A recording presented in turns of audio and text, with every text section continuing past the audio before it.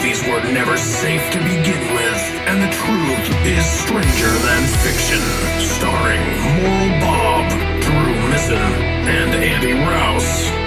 Conspiracy Theater 3000. Our impulses are being redirected. We are living in an artificially induced state of consciousness that resembles sleep. Something given has no value.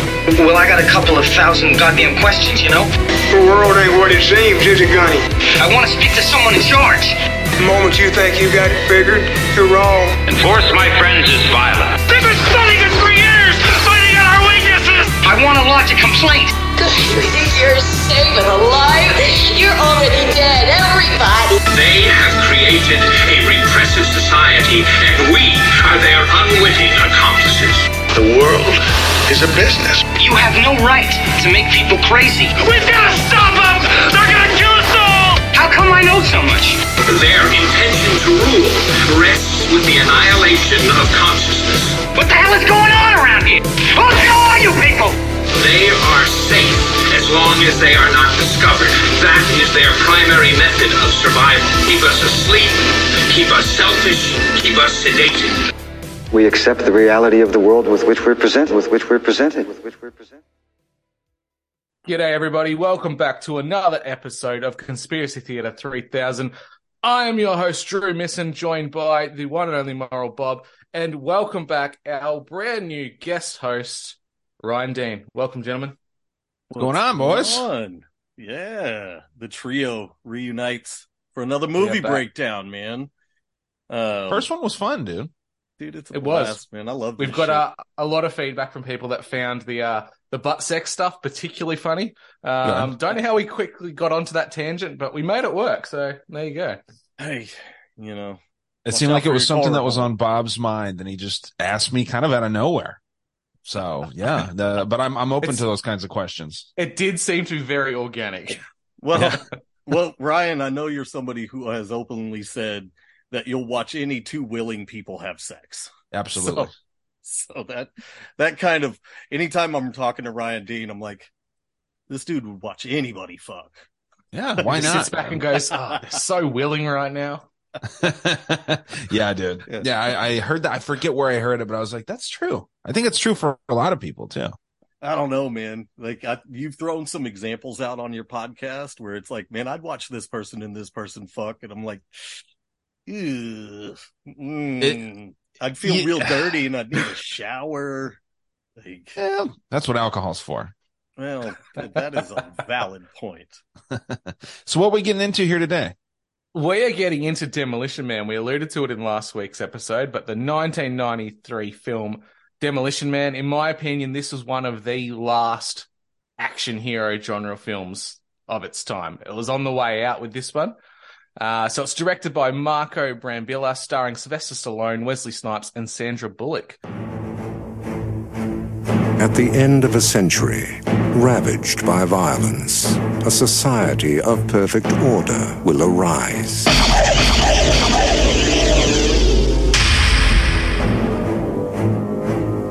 Criminals will be frozen and reprogrammed in cryogenic prisons. The prisoners are ice cubes. Their criminal instincts are being reprogrammed as they sleep. Aggression and deviant behavior will be totally eliminated.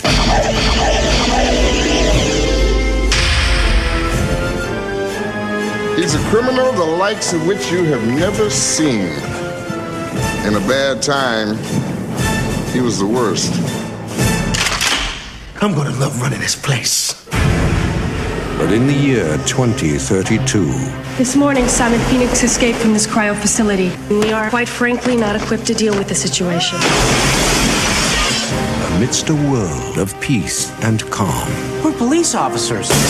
We're not trained for this kind of violence.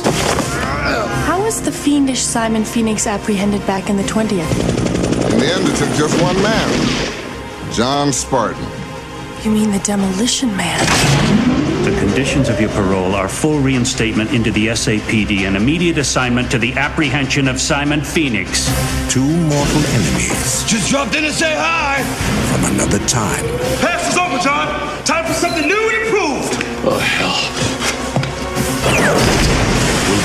unleashed on a future that isn't big enough for the both of them. Sylvester Stallone, Wesley Snipes, Demolition Man.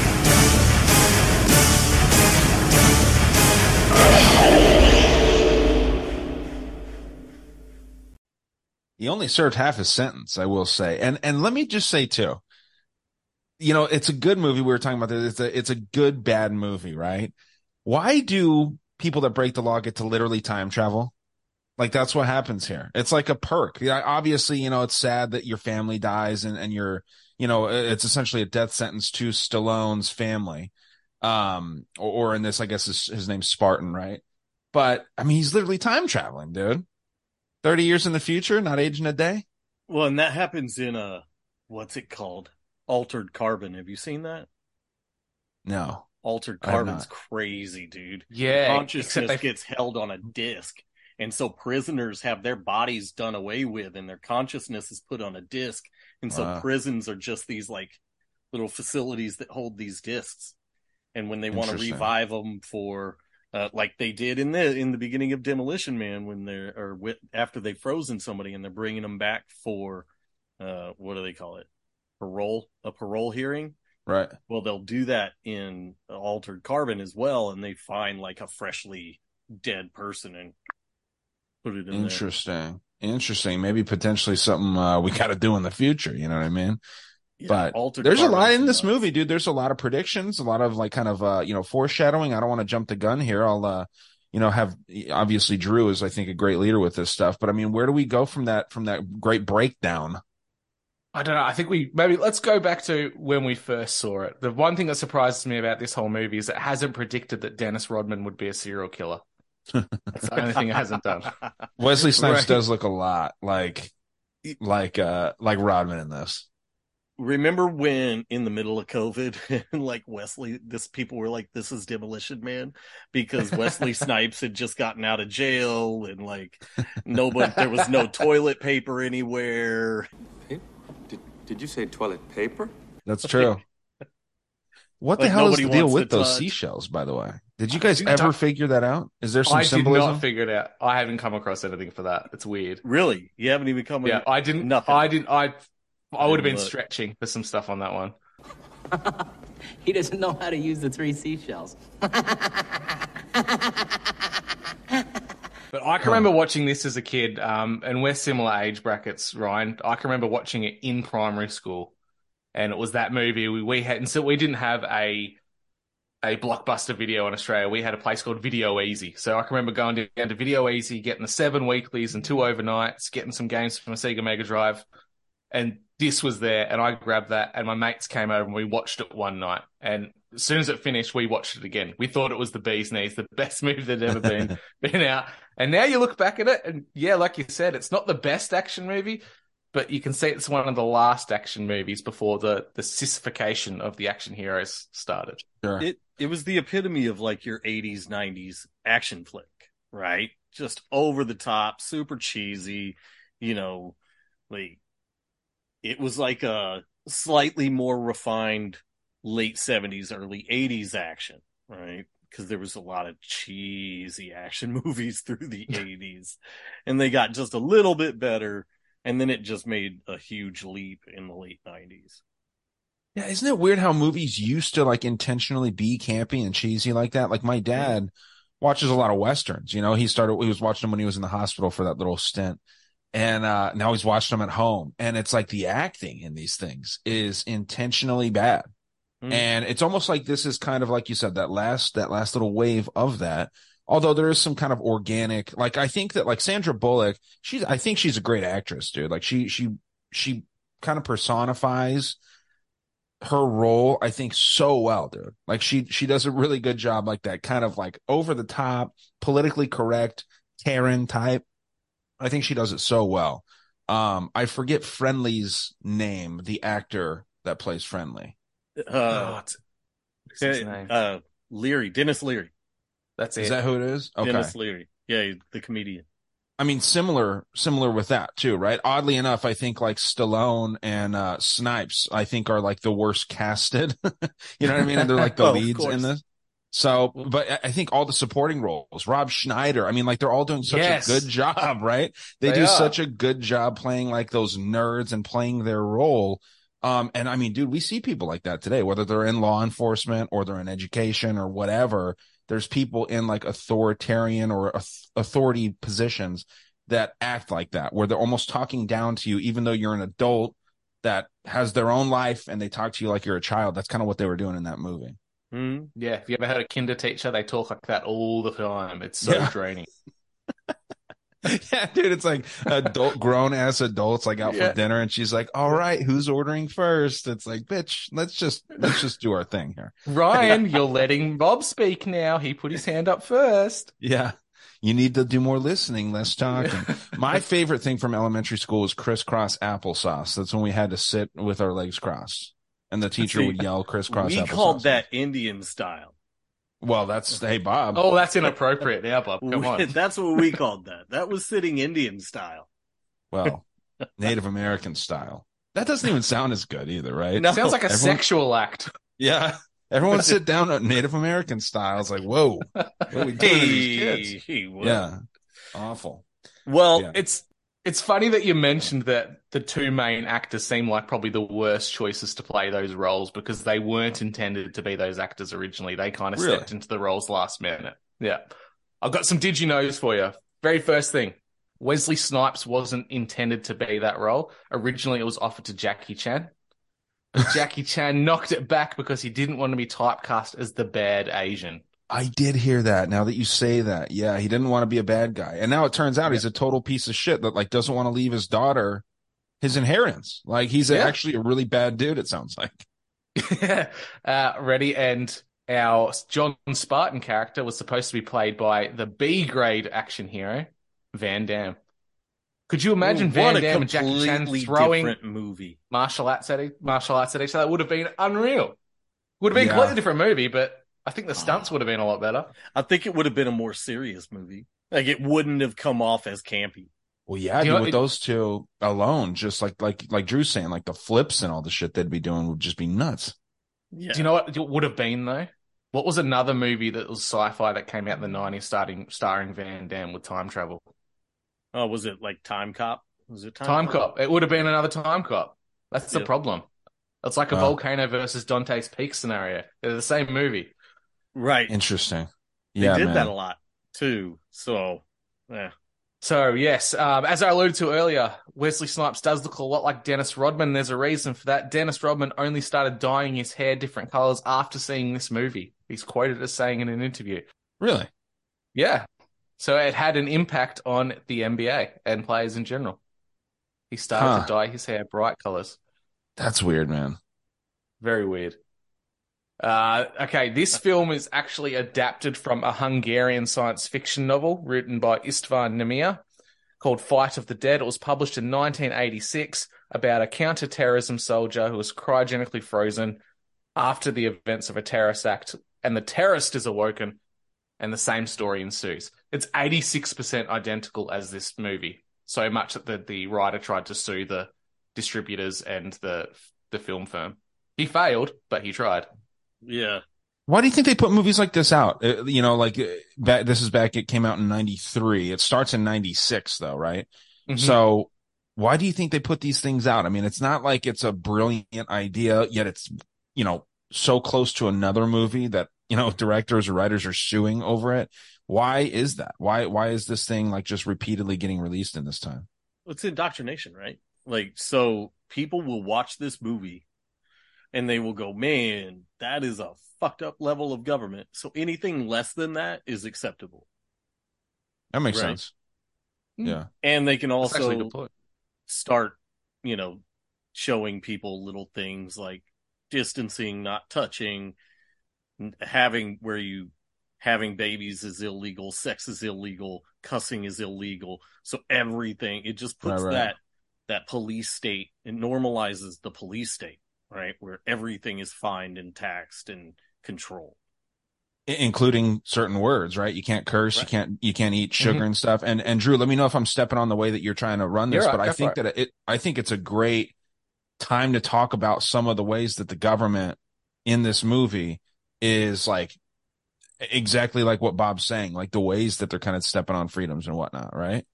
Oh, brother, this film is just bang on with what's happening in the world. Like I said, it's this, Brave New World, 1984, Wall-E, Idiocracy, all in one kind of mixed up Frankenstein monster of a world. It's just perfect in some of the things that come out. Right. Well, And I don't. It's Oh, go so ahead. cartoonish. Like it's comic book. This is just a comic book on screen, and you can even see it in the way that they dress. Right. Like, we first see Wesley Snipes, and he's in a checkered jacket and like striped pants. So he's got the symbolism there as well as looking very cartoonish in his attire. Very 90s cartoon, like right. Roger Rabbit type of a deal. Yeah. Yep. Well, like I forget what comedian it says like that says this too. Like he was living in California and he would see these movies with Jackie Chan and stuff in the 90s. And they were in like New York, and he was thinking that like gangsters in New York all had like green mohawks and shit, like they say, you know what I mean? Like all these gangsters and thugs, Ninja Turtles, bad guys. Yeah, they dress in bright clothes. The gangs are like multiracial, right? There's a bad Asian guy, bad black guy, bad white guy, all these things, and it's like, dude, it's just so it's funny that they kind of portray. I almost called him Rodman, but they portray Snipes like this in this. Yeah, absolutely. Yeah. The last few little things before we get stuck into some of the word magic I noticed was that, that really fancy gun, like the futuristic gun in a world with no firearms that he finds, that's actually based off a weapon that the German army made, a prototype, and it actually fires advanced rifle rounds in caseless ammunition. So it's firing rounds without having any kind of a primer or anything behind it. So it's based off a real firearm that exists. Yeah, no shell. Wow, so it's like shooting plasma or what? I mean, yeah, it's shooting railgun. It's firing a slug like a railgun. Railgun is a non-ferrous slugs. It's the Gosh G11, a prototype from the German army. Wait a minute, this is the future. Where are all the phaser guns?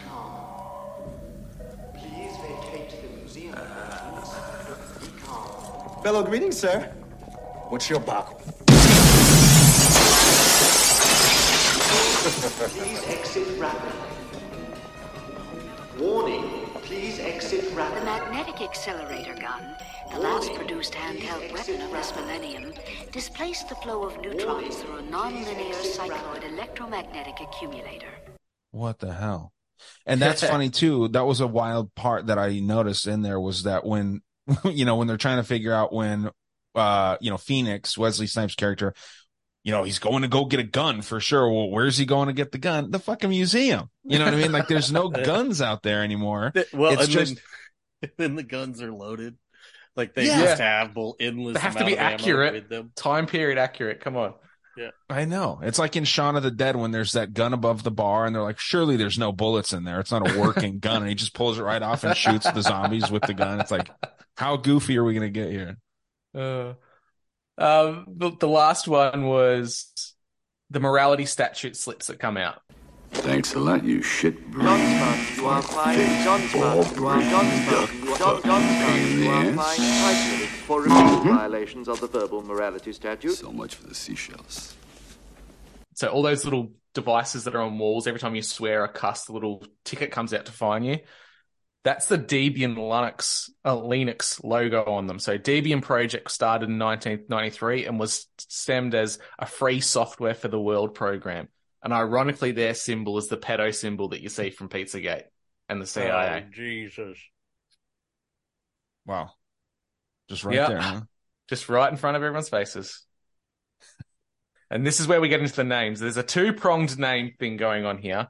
So Lelina Huxley is a combination of Lenina Crown and Aldous Huxley. Crown, who was a character in Aldous Huxley's Brave New World. So Lelina Huxley, the sidekick in this film, she's a direct throwback to Brave New World by Huxley. Wow. And she's the one that introduces Stallone into the New World. into the new world, right? So she Yeah. introduces him to the Brave New World. Mm-hmm. Now, here's more of an entomology breakdown of names. So John Spartan, our main character, played by Stallone. John is Hebrew for God is gracious, and Spartan means self-restrained. So Spartans were warriors, and in many ways, John was resurrected from cryo and called upon as a warrior to stop Phoenix. He's self-restrained during his interactions with the world that he cannot tolerate, preventing himself from kicking the shit out of people he can't understand or deal with. How many times can you tell in his face he just wants to beat the shit out of someone for being so fucking high and mighty and prim and proper all the time? He looks really pissed off. So he's actually restraining himself throughout that entire film. Huh. I would be too. Yeah, man. The way that what is your boggle? Yeah, the way that these John people Spartan, interact what is is your wild. boggle? The sex scene. One of the most Yes. erotic sex scenes I've ever seen in any movie. Right? It's so Everything- bad. It's going that everything way. about this Well, movie technically, is it is that way crazy. now, right? With VR and shit. It can be. With, Yeah, so, like, what it jack-off is- machines. There's those little handheld jack-off machines. Oh, yeah. Like flashlights you're talking? Yeah. Yeah. So what it is like, for people that haven't seen it, it's actually Huxley, Bullock's character, that wants to have sex with Spartan, Stallone. And, she's being forward with him, asks him if he wants to have sex. He says, yeah. He goes, oh, yeah, sure. Like just all stupid. This dude, I can't stand this guy. into it. Dude, I can't stand Stallone. You haven't done your Stallone impersonation one time. I'll do Except him for just more. then. Yeah. I'll do him more as I drink a few more Modelo's here. But yeah, so she asks him to, have sex, and they sit down on a rug, face each other, and both put on some helmets, and it like stimulates their mind. Very strange, and then Stallone wants to actually have like, flesh on flesh sex. And she's like, well, we don't do that here anymore, because of gross STDs. Yeah. Cooties. Right. It's all because of cooties. Totally off topic, but as soon as you said Sylvester Stallone's voice, do you remember the Family Guy clip where it's from Rocky? You can't go into outer space to fight the aliens, Rock. There's no oxygen up there. Well, it means there's no oxygen for them either. Yeah. Dude, yeah. He's the greatest, man. Like, just like the dumbest seeming guy. Rocky, please don't go to Mars and fight the Martian. I gotta do what I gotta do. But there's no oxygen on Mars. Yeah? That means there's no oxygen for him either. That Martian wants a fight, he'll get a fight. You can't win, Rock! You're 60 years old! I actually heard some stories about him when he was coming up. I guess he like sold his dog to try to, like feed himself for a couple of like weeks until he got picked up by Hollywood, and then ended up buying the dog back. I don't know if that's true, but it's just one of those stories where it's like, damn, dude, I would never sell one of my dogs. I know his first time behind the screen was porno. Was it? Yeah. He was in a skin flick. There was a hot mic that was on him too in one of his trailers, and he was telling the intern, like, he had the mic on. This is how dumb this dude is. He's fucking forcing this intern or whatever, or assistant, to have sex with him. And he's literally going, cup the balls. He's telling this girl to like cup his nuts while she's sucking him off. It's wild, but that's like a fact. That's insane. Yeah, dude. The dude's a weirdo. Jesus Christ. How do we continue after these conversations at the start? All right. So, all right. Simon Phoenix. The what's going on is like Simon Phoenix is this bad guy, right? And hold on. I've got to give you the breakdown on Simon Phoenix. I've got three more characters. Oh, okay. Right. Simon Phoenix, Hebrew and Greek. So Simon, to be heard, to hear or to be heard, reputation. And the symbol of the Phoenix meaning renewal, so regeneration and immortality. Phoenix has escaped death by the cryogenic process, is risen again and regenerated into a man with many skills he did not possess earlier. A man who still desires to be heard. What's his catchphrase? Simon says. His violent actions give him the reputation of his name. So he's risen like a phoenix, as the name implies, and Simon means to hear or to be heard, and he always wants to be heard. Hence why we have the saying, Simon says, as a game. Well, dude, that's what's funny, is that when Stallone is frozen, they give him the talent of knitting when he comes out. And they give Simon all these talents of like killing and, crime and like drug smuggling. It's like, why would those be options even for like character traits in society, because you implant these character traits into the people, so you make them more desirable, right? And he just gets all these horrible ones. Well, it's because he's put on a mission by the guy that runs the cryo prison, right? And also the town, right? San Andreas, right? Or whatever. Like he's like the king of this area. Yeah. Which I've always wondered: is this happening outside of this? Is this just that area? Like, is the rest of America just fucked? Like, and this is just the completely little, decimated like, oasis. Yeah, it's an interesting fact. They don't even reference that, huh? Definitely not. We have Lena Huxley's character, which I mentioned before, but there's the etymology of her name. It's Lenina is boy in Irish, from the Irish name Lennon, meaning lover. Ironic because she's the love interest of our character, but it's a male name, and I have a sneaking suspicion that Sandra Bullock once was a man. Really? I don't go down the route of all female actresses are trannies, but she's got a little few tells that are going on that I question whether she's a natural, traditional woman. Oh, in real life? Not in the movie? In real life. Really? I always thought she was so hot. Yeah, well, they do it very well. I think if they have been doing it, they've been doing it for a while. Huh. And they've gotten pretty good at it. Yeah. There's a few photos and images from interviews and stuff, and there's a very defined Adam's apple going on in some of those interviews. My obvious one is Jessica Biel. What? So are there any actresses? She can palm a fucking basketball. Like, she has got massive hands, dude. She has got these giant freaking like 6'6" freaking black dude hands. They're fucking huge. And she has got a really big Adam's apple. So when the whole tranny thing came out and somebody was like Jessica Biel, and I was like, fuck yeah, definitely. Like, I've seen those big ass hands. Weird. Are there any actresses that either one of you guys think is attractive? Actresses? I mean, I think they all can be in their own right? Like, I mean, I'm not saying like go and cheat on your wife. I'm just saying like from like your idea, like are there hot ones? Of course. Well, name a couple. I want to see. I'd go Margot Robbie. I'd say she's a pretty shit actress, but she's pretty hot. Okay, yeah, fair. And you just saw that Barbie movie too, so that's fresh. I did see that. Yeah, it's very fresh. It's fresh, and that's why you said it. Okay, so that's one for Bob. What I mean, you got because like they can't all be trans, is what I'm getting at. Well, no way. Definitely not. But I think they might be the odd one. Attractive, ask people that go to freaking Bangkok. They can definitely make attractive ladyboys. If they can do it over there, we can do it here. Right. Huh. Okay. Made in America. Right. It's all better over here. Even the trannies, I guess. But I mean, Bob, like, is there an actress that you think is attractive? I'm interested in this. Yeah. I mean, my wife doesn't like me saying, but Anna Kendrick, I think, is oddly attractive. Who's that? She's a small time actor. She was in fucking like Glee or some shit. Okay. But she's in a movie that is one of my favorites called Mr. Right. Okay. It's about a hitman that tries to correct his ways. Oh, that's right.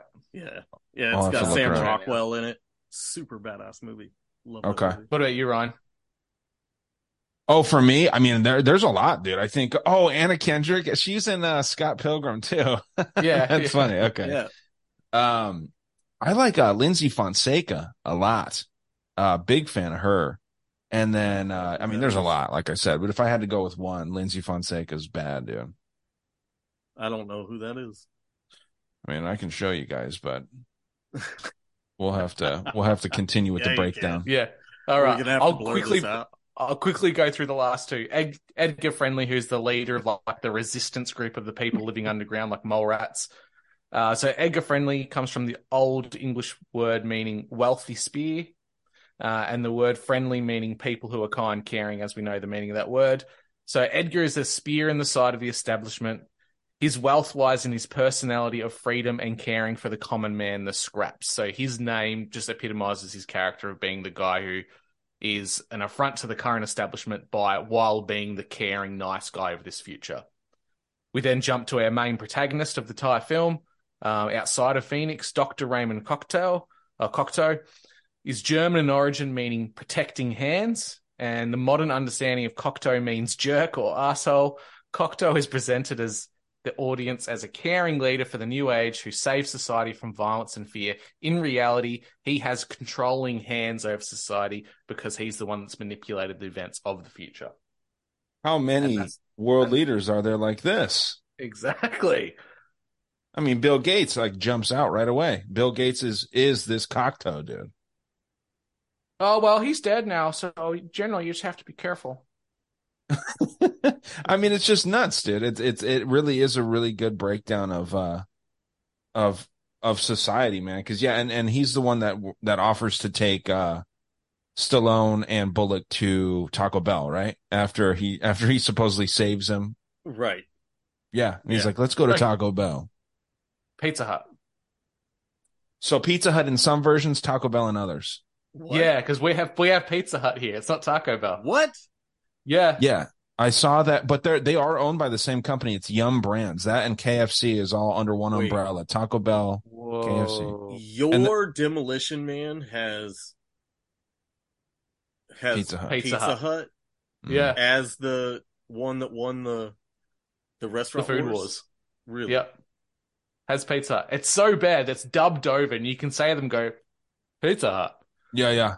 And then when they hold up that cup. So for people that don't know, there, in the future, there's this franchise food war and Taco Bell wins out. But apparently in the Australian version, maybe some other like out of the US versions, it's all Pizza Hut, because I did see that. And, you'll see, when people are essentially, it seems like any crime that is going on, it's going on because people can't eat and they're hungry. And that's who's committing the crimes, right? So when Stallone ends up busting somebody later in the movie for doing some shit, I don't know what it was, he holds up in the American version a Taco Bell like cup, ranch dressing or something. Yeah, some weird shit. Yeah. And then in your version, it would be a Pizza Hut thing. Same exact thing. It's just different logos, and they're all the same company though.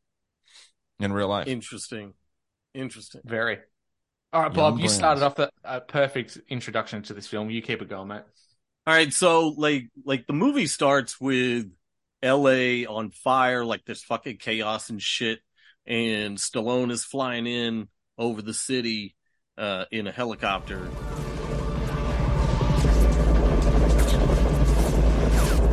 Remember when they used to let commercial airlines land in this town? Yeah. Well, I don't understand where we're going, or why the hell we're bothering anyhow. You're doing a good deed. Want to give us a better reason? Yeah, a maniac hijacked a municipal bus with 30 passengers on it. That's a pretty good reason. And I got a real bad hunch where those passengers are and who that maniac is. You want to share it with us? Phoenix. Simon Phoenix.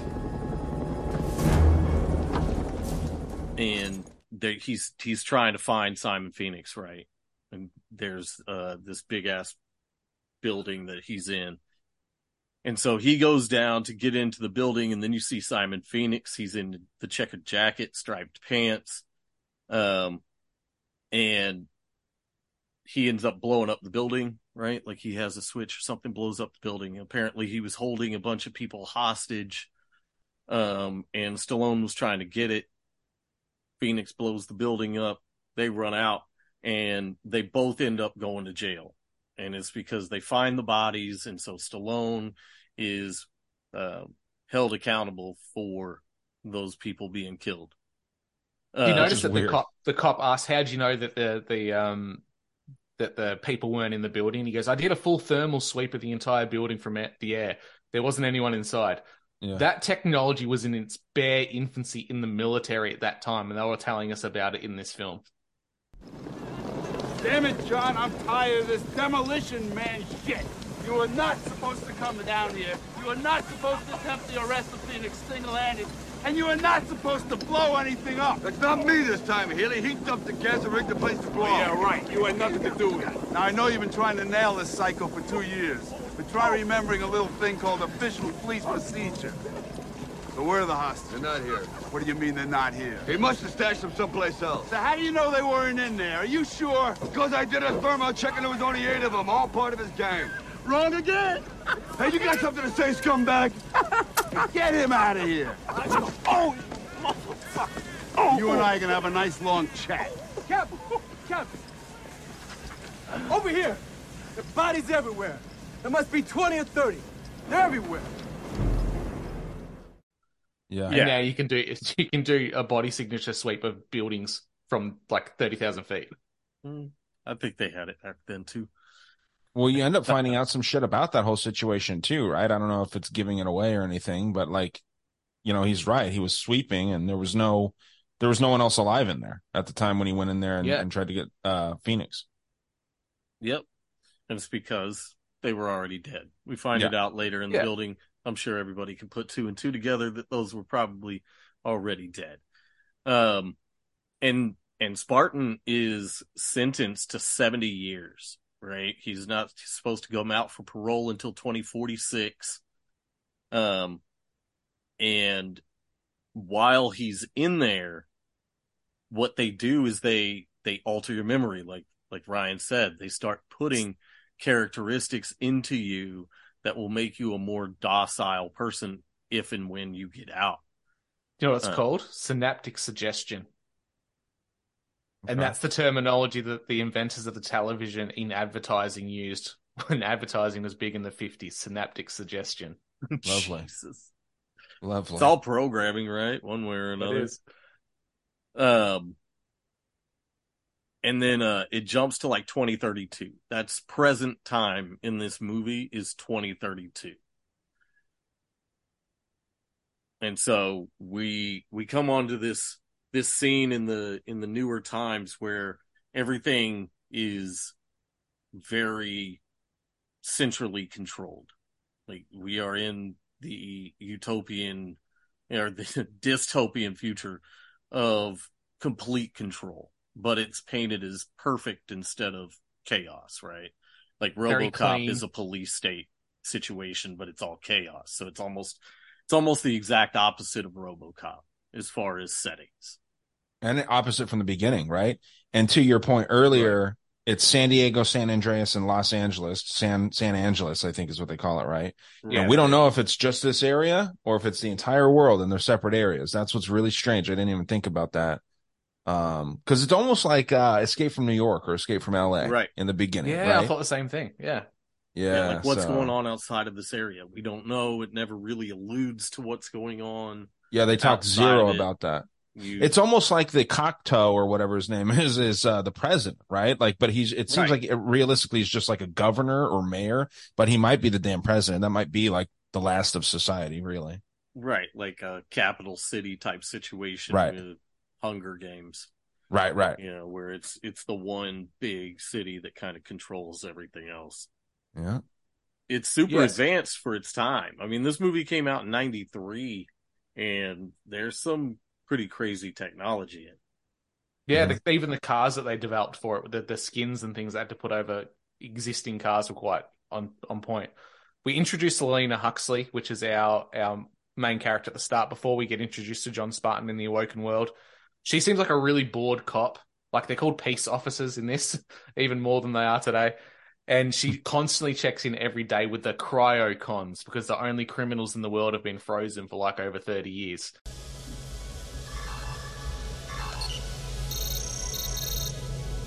Fellow greetings, Warden William Smithers. Be well, Lieutenant Lenina Huxley. As it is a beautiful Monday morning, and as my duty log irrationally requires it, I'm hereby querying you on the prison population update. Does the tedium continue? Your earnest questioning is as amusing as it is irrelevant. The prisoners are ice cubes. They never move. I find this lack of stimulus to be truly disappointing. Don't you think? I try not to. However, you're young. Think all you want. Things don't happen anymore. We've taken care of all that. I'll fiber off you back after the morning parole hearings. Have a peachy day, Lieutenant. Be well.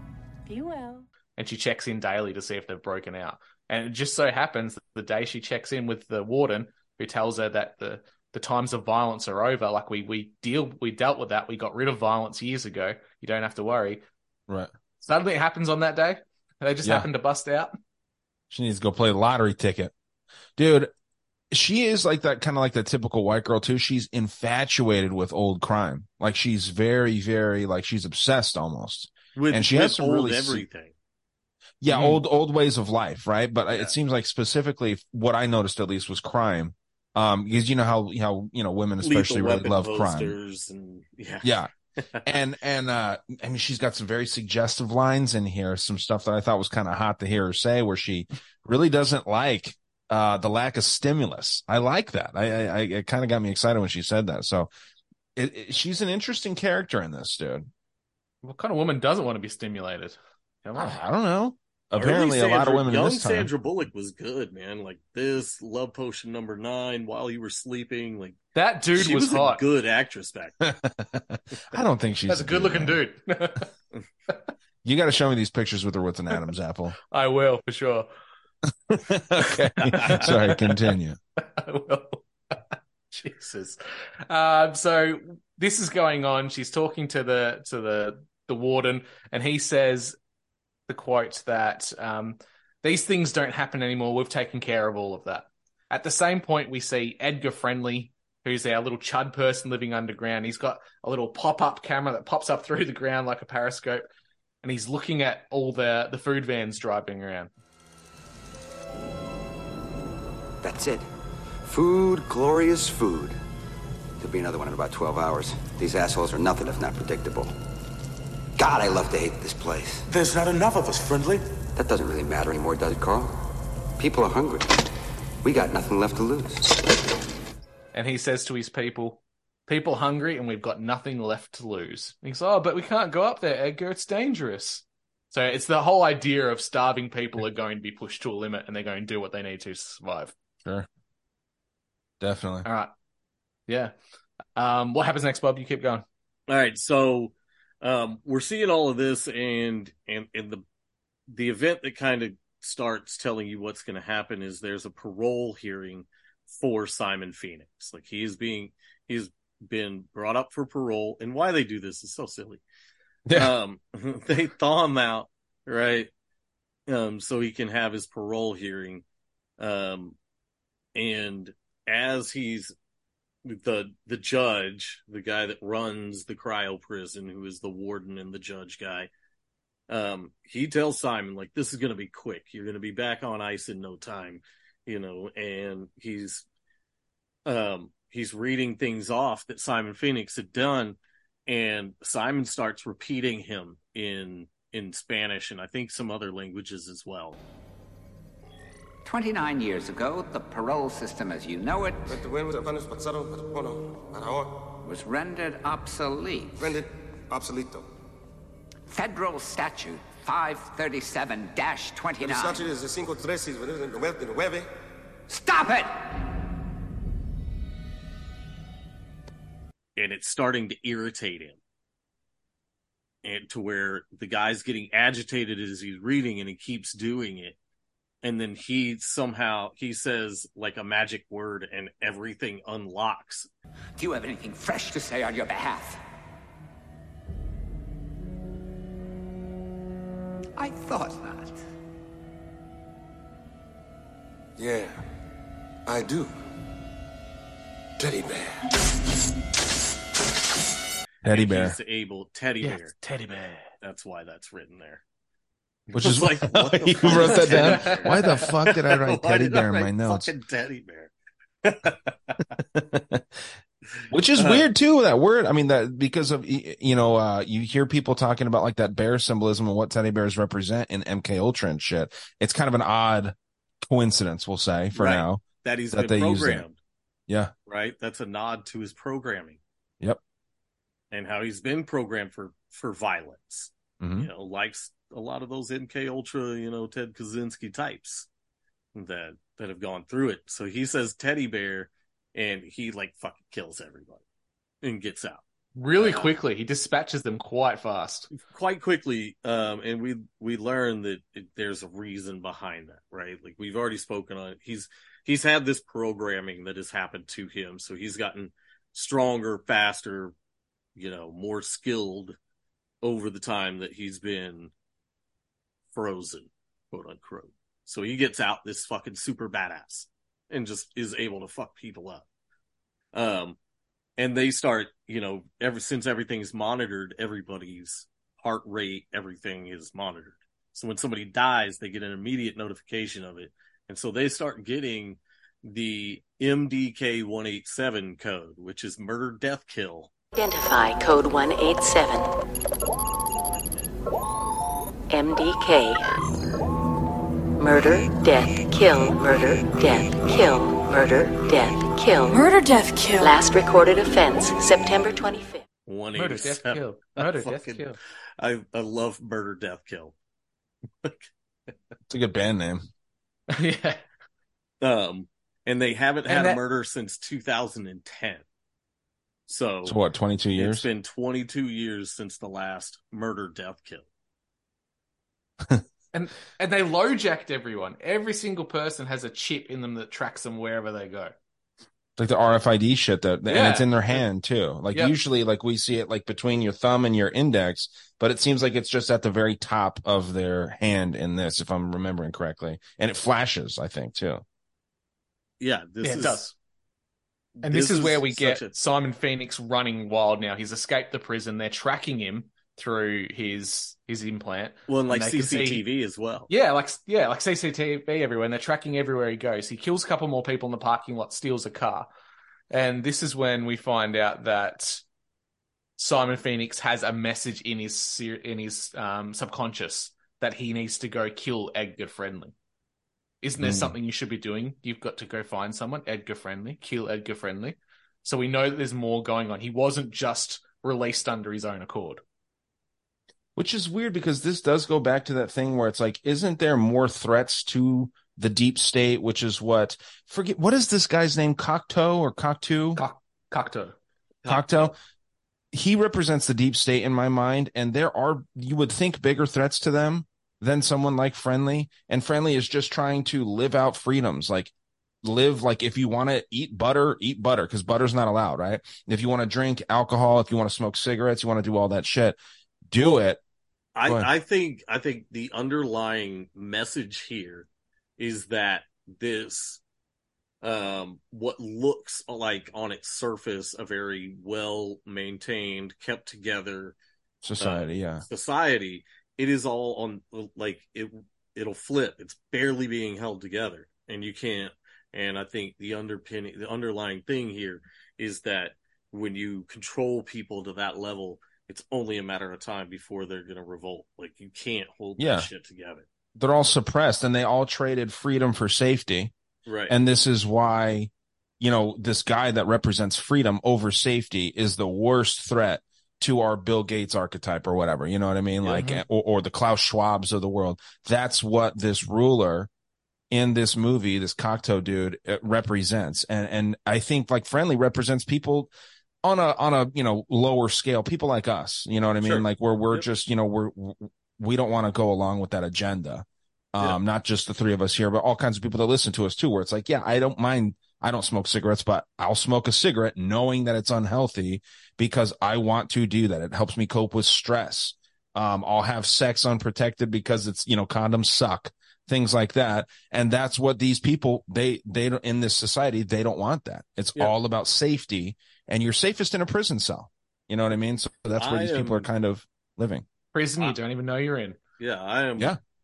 I would much rather have the risk than the perception of safety. Dude, I'll take my risky freedom. Thank you very much. Well, that was one thing, I've been arguing with people for months now on fucking Instagram because these people are just crazy about like the drunk driving thing, like arresting people for driving safely when they're drunk. I think is authoritarian, dude. I think it's a slippery slope. Now, that's a debate I don't want to get into. I've mentioned it many, many times in the last couple months, but it's wild to me how quick people are like, no, the state says this and we have to follow. It's like, man, you're just like, they're going to tell you some crazy shit later and you're just going to follow along because it's a slow burn. Yeah. Coming back to our film, this is where Simon Phoenix is now at a computer terminal and he's trying to find out things about the world, and he's typing and his fingers start going nuts and he goes, holy shit, I'm possessed. Oh yeah. But it's like, how much of it is synaptic suggestion and how much can we consider AI? Because you would assume it's an AI system that's completely controlling him. Is it he just a vessel for the AI attack that Cocteau has put in place, or does he actually have control of it? So he's there, he's hacking it, and this is when they send the police after him for the second time. Maniac is imminent. Request advice. With a firm tone of voice, demand Maniac lie down with hands behind back.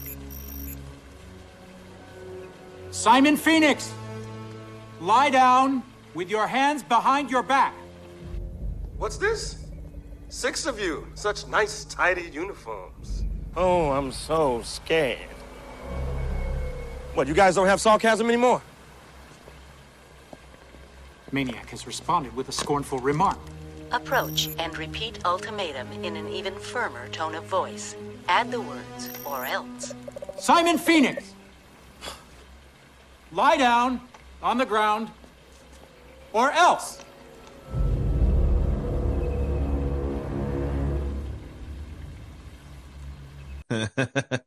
It's almost like a cartoonish level of where cops are today, where when they feel threatened, their first reaction is shoot the dude, especially if he's black. It seems like in the United States, shoot the guy, you know? Yeah, man, this is definitely like just kind of this society that we're in right now, just, 10, 20 years in the future.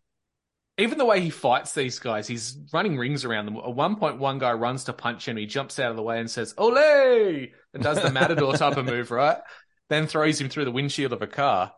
It gets to the point where he dispatches all these cops, kills the ones that are there, more murder, death kills. And then he runs over to one of these futuristic cars and he gets a glow rod or a halo rod, whatever they call their batons.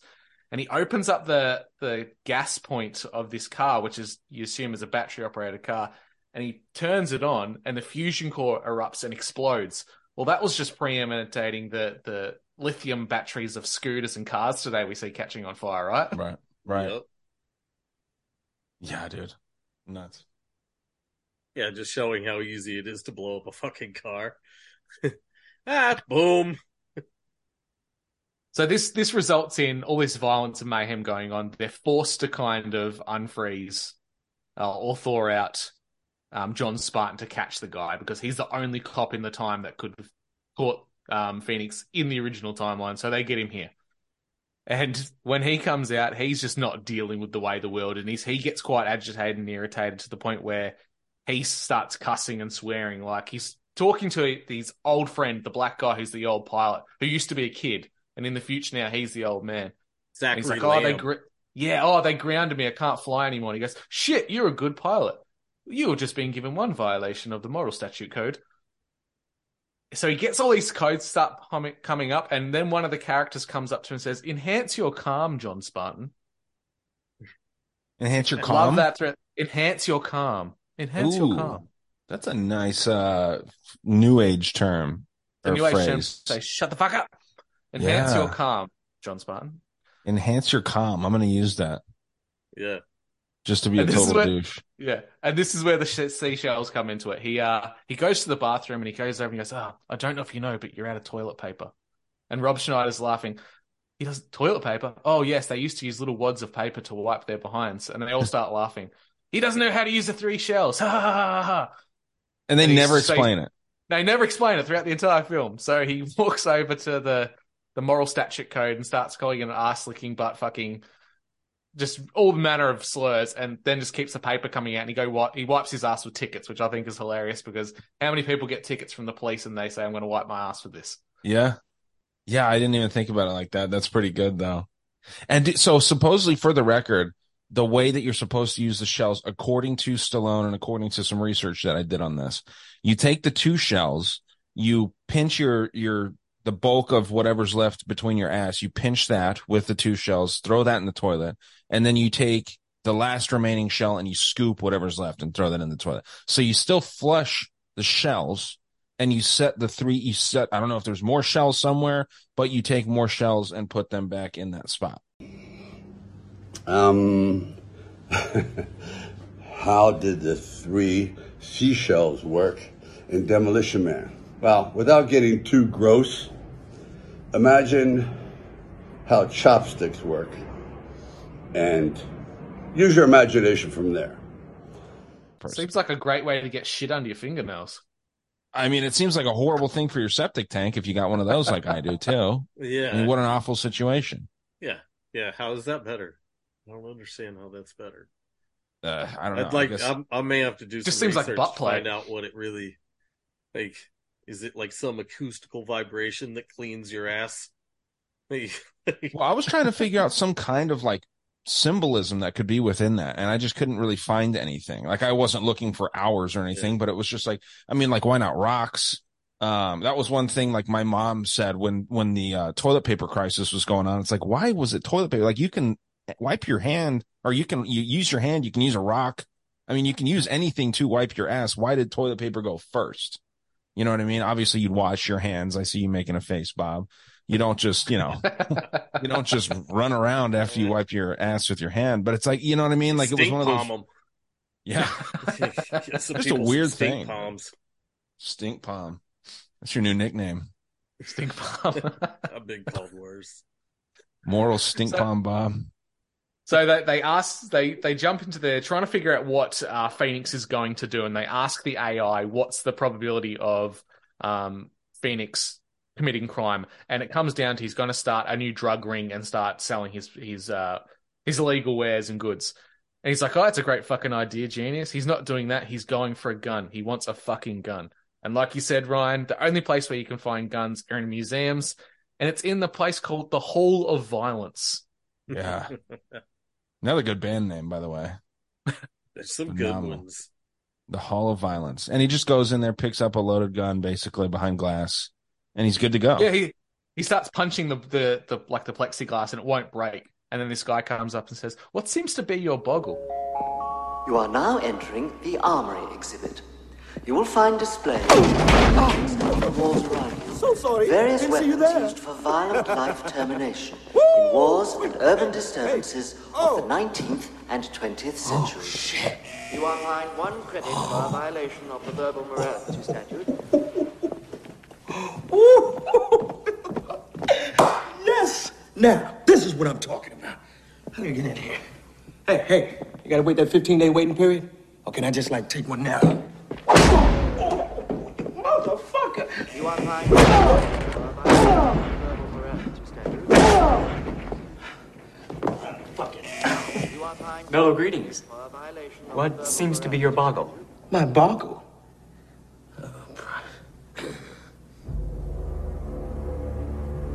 How much do you weigh? Well, I happen to weigh 6. Flurries him through the fucking glass and then takes all his shit he wants. Yeah, it's awesome, dude. That's almost the second best gun purchasing or grabbing scene other than Commando. You know, in Commando when he goes through and takes all the firearms? Yeah, Commando. This one's just good. Below it. I remember watching Commando as a kid and going, man, I want to go to a gun store and just take whatever I want. It'd be amazing. It'd be sick, dude, if you could just grab shit. Yeah, just I'll have this and this and this and this rocket launcher because that's something gun stores had back then, I guess. Back in Commando? Yeah. I was like, not here. Yeah, I've never seen a rocket launcher. No, but apparently in Commando times, in wherever that movie was based, LA or New York or some shit. You're really ruining the illusion of America in the 80s for me if that's not true. I know. We had automatic fire. We had automatics. Maybe there was rocket launchers back then. I don't know. I mean, you could buy anything if you know the right guy. You know what I mean? Like one of my friends has a grenade. You know what I mean? Like there's shit like that out there, but it's not just readily available for people. Got to go to the dark web. Is that where you go? I still don't know how to go there. That's where I get free shells from. Yeah, dude, I can't even figure it out how to log on to that shit. So they go to the museum, right? Mm. And Stallone and Simon Phoenix have their first meet up after the fact, after they got frozen. Yeah, their first face off. Yeah, and Simon Phoenix says to John Spartan, "Such a brave new world," while they're fighting. And where are they fighting? In a zoned off, exact, frozen in time part of LA or San Angeles or whatever it was back then. It's a completely walled off section of the past. So they're back in the past fighting each other in the present, air quotes. And this is where we see that Magna gun in use for the first time. He's waiting for it to kind of charge the whole time. So they're fighting, they're shooting at each other. We actually see some of Wesley Snipes' real life martial arts training. He had to slow down each of his kicks, punches, and roundhouses because Stallone was too slow for him. In the Did you read that, or were you just observing that? Really? Yeah. You can tell it slowed down, and he talks about it in the director's cut that he had to slow down all his moves so they could fit it into the shots. That's so funny, dude. He was supposed to fight Joe Rogan in a UFC match, like in the octagon. Really? Yeah, I don't know if you heard that. Snipes. Wesley Snipes versus Joe Rogan was supposed to happen. Joe Rogan's talked about it like many times. It would actually, I mean, it'd be a hell of a lot better than the Zuckerberg versus Musk thing. I'll tell you that right now. A couple fucking nerds. Yeah. These dudes that could actually fight. Now, who would you put it down to winning though? Snipes or Rogan? Rogan for sure. Whoever's taller. Now, if it happened, Rogan, but whoever would be taller, because it sounds like, you know, Wesley Snipes has some kind of striking training. I don't know if he's like very well versed on the ground, but I know Rogan has been working, you know, jujitsu and shit with Eddie Bravo and stuff like that. And then it looks like he was was it Kung Fu or some shit? I forget what he did, like a striking, maybe like Taekwondo. I think it was Taekwondo, which isn't that good, Taekwondo itself, but like when you pair it with other shit, it's pretty helpful. So it'd be tough, man. I'd have to see where the lines come out with the betting odds. Okay, super random question. If you could pick one fighting style, what would it be? Are we talking like any kind of fighting style? Best fighting style. Wrestling. Yeah. If I could be the very best wrestler in the world, that is what I would do. Yeah. For sure. Krav Maga. Krav Maga. Dance fighting. Fuck yeah, dude. Oh, capoeira? Is that what you're talking about, Drew? I go the Brazilian dance fighting. That's capoeira. Yeah, capoeira. Capoeira's pretty dope, dude. There's actually a dude fighting Brazil. this weekend that does capoeira. Backflip kicks and shit. But that's actually what we see out of Wesley Snipes. We see the idea that his character's been downloaded with that many fighting styles in hand-to-hand combat, that he has Bruce Lee's style of martial arts. He does some of the hand movements Bruce Lee did. And then it jumps into a couple of other fighting styles throughout that movie. So he's been downloaded with all these techniques. Interesting. Yeah, man, that's wild. It is funny too that like again that those are even options for these new peaceful citizens. Like, yeah, there's criminals going in here. Let's give the cop knitting, and then let's give the criminal, you know, fucking perfect shooting, you know, taekwondo, capoeira, all this stuff, and let's see what happens when they face off. And you said something there, and I have a note here. They called everybody citizen instead of sir or ma'am. Interesting. Yes. It was just citizen. That non-binary, you know, citizen. Yeah. You can't misgender anybody that way. Right? No. And this is where we have, so their fight kind of fizzles out, and we have Simon Phoenix. He escapes and he runs away. But at that time, he runs into Kwokto, the leader of this new world.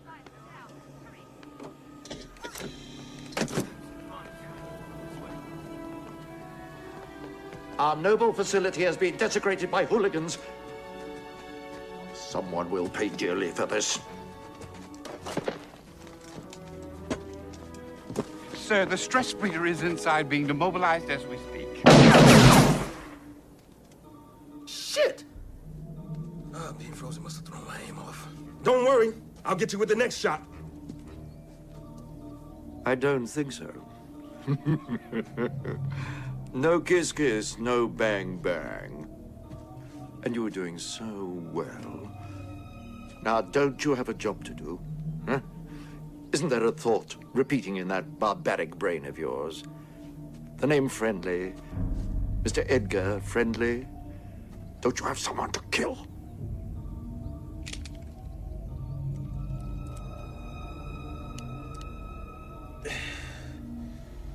Yeah, I do. Excellent. Then go and do your job. And he shoots at him a couple times and misses, and he doesn't know why he did. He goes, oh shit, I missed. Well, you're not going to miss this one. And he pulls the gun to his head, and he can't seem to pull the trigger, and his hand starts to hesitate and shake. And this is when he says, no kiss kiss, no bang bang, in a very gay, faggoty way, which kind of goes back to who the character is in the novelization of this. In the novelization of the book, what he does to people who work under him is he castrates them so they can't be a threat to him. He makes eunuchs of all his little offsiders. So that big fat guy in the muumuu, the sissy, Yeah. He's a eunuch in the movie. Wow. I mean, that makes sense. His balls were cut off. Yeah. Now, did you read this book? I read elements of it, yes. So I've got a couple of PDF versions of it. Interesting. So I can't find a physical copy. But yeah, the novelization of books, of films, give you a bit more insight into what's going on with characters. But yeah, he castrates people in like his serving office to make sure that they can't take over from him, which seems very medieval, what warlords used to do to make sure people would never try to usurp your power. Right. That's what we do for when we have dogs and stuff. You know what I mean? Exactly. Like, neuter them. This new puppy I got still has his balls, and he's just a menace. Yeah. Is that the blind one? He's deaf. Deaf. Is that the fucking blind one? No, he's deaf, dude. He's a cutie though. Yeah, dude. If it's would you say corgi and Australian Shepherd? Australian Shepherd Corey, they call him Augies. Dude, that sounds like a pretty rad fucking dog. I bet that's a cool looking dog. Yeah, his neck and head are as long as his body.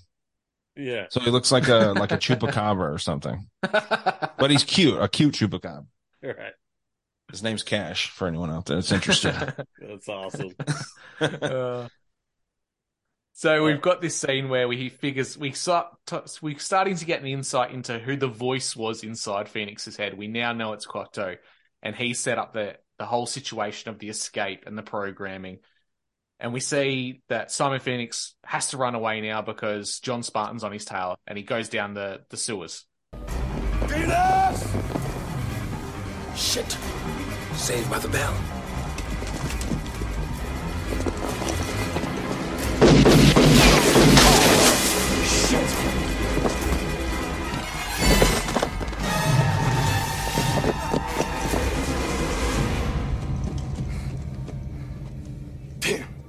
At this point, Cocteau says to him, "Oh, you saved my life. I don't know what I can do to repay you. How about I ask you out to dinner tonight at Taco Bell?" John Spartan, welcome.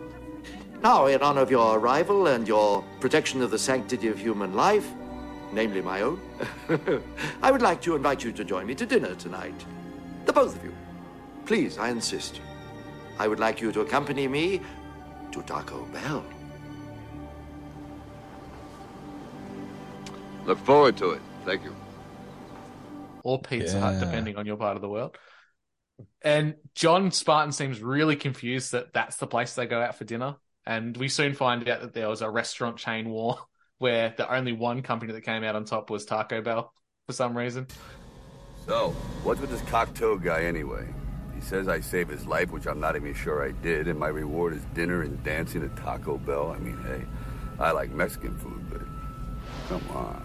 Your tone is quasi-facetious, but you do not realize that Taco Bell was the only restaurant to survive the franchise wars. So? So? Now all restaurants are Taco Bell. No way. Which you kind of see now because it's only one entity or corporation that owns multiple franchises. And at what point are they just going to say the franchises are too much and we're going to consolidate everything into one?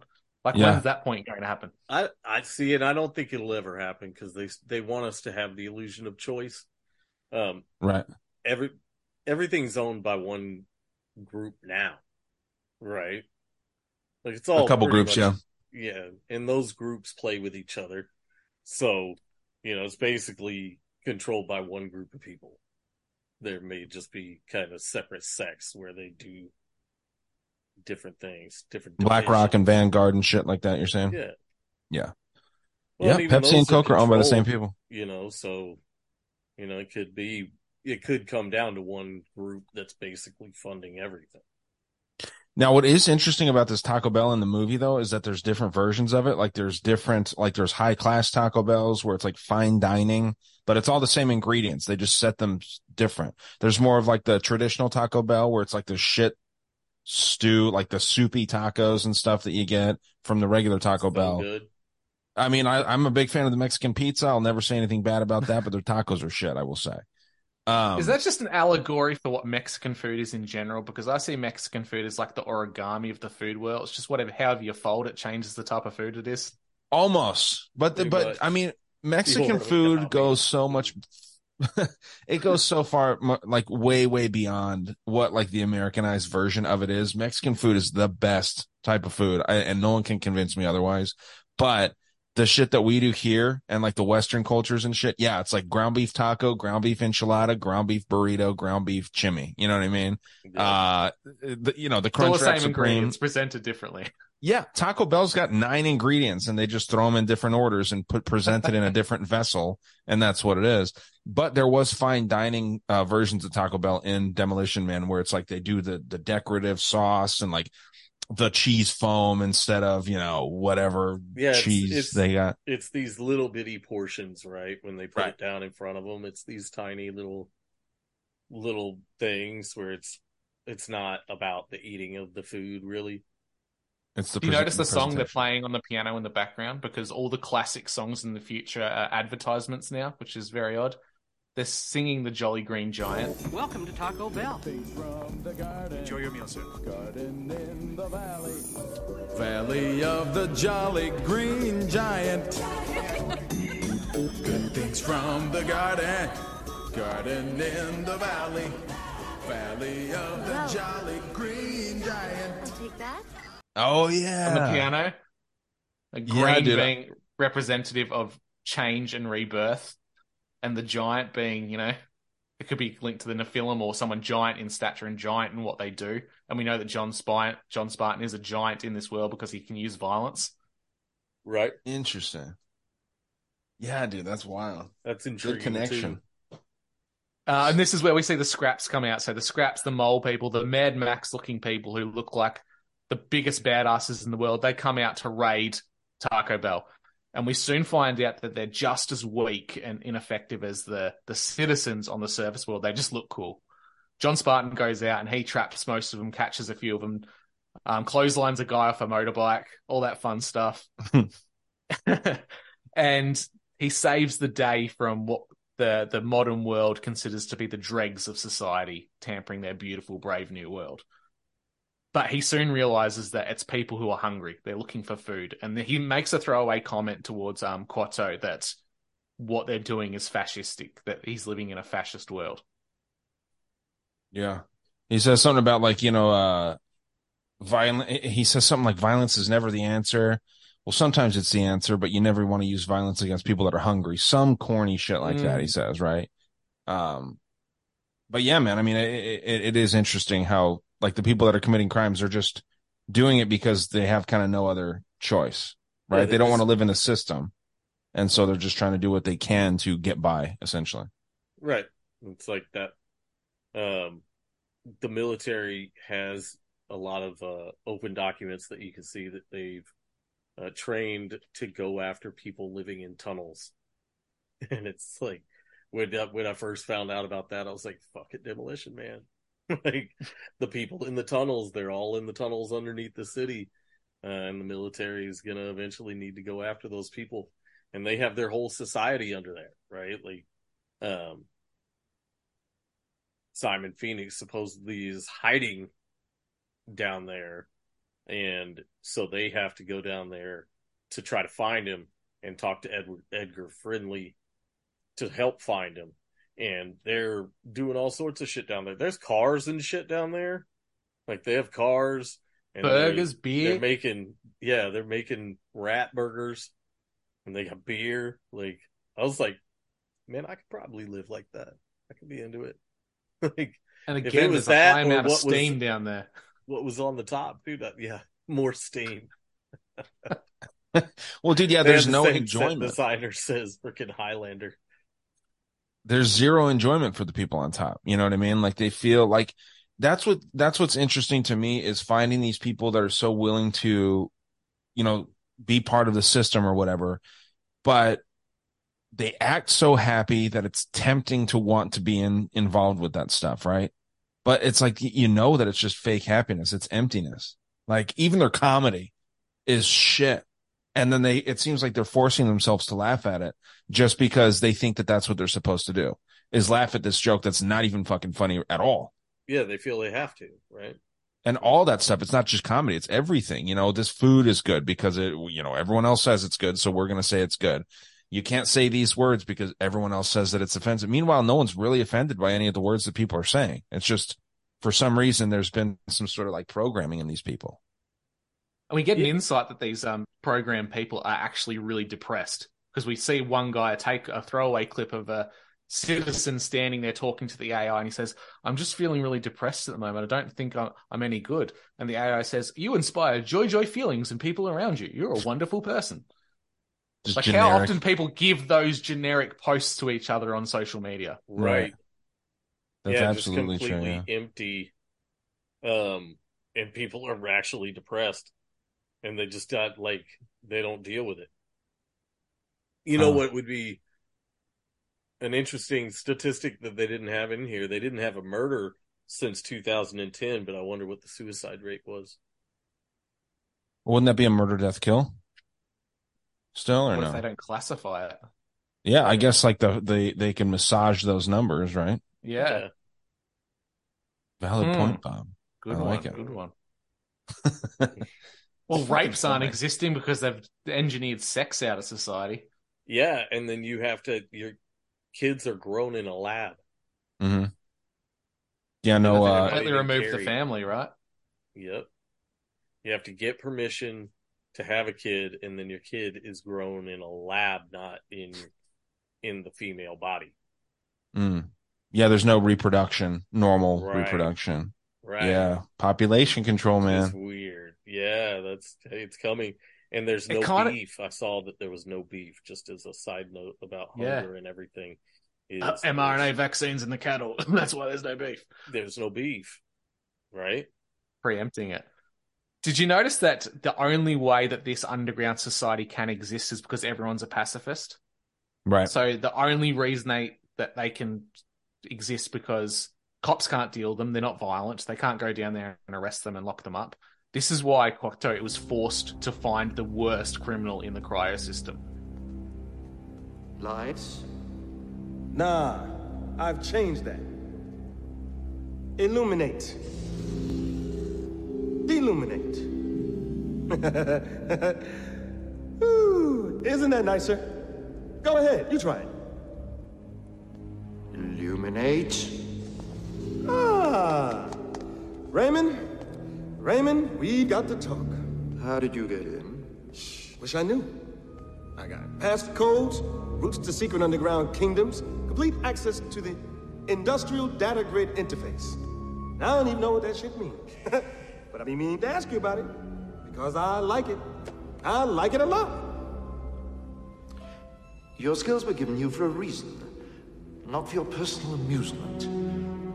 Your job is to kill Mr. Edgar Friendly and stop a revolution before it precipitates. That was why you were rehabilitated. All right. I'm gonna do your little dastardly deed for you. But it's gonna be a little bit more difficult than you thought. And I'm gonna need some help. I'll need about 5 or 6 more special men. And I just so happen to have a list. You see, I wouldn't want you to defrost any of those mad dog killer types, you know what I mean? And none of them motherfuckers from New York. They're too uptight. So you're going to be the only mad dog killer type, right? Exactamundo. Fine. Take care of it. Just get it over with. You're beginning to be more trouble than you're worth. Oh, Raymond, don't say that. And what do I get out of all of this? What do you want? Malibu. Santa Monica. Hell, what about all the coastal cities? Well, I'll bear it in mind. Good, I'll send you a memo. Just do your job.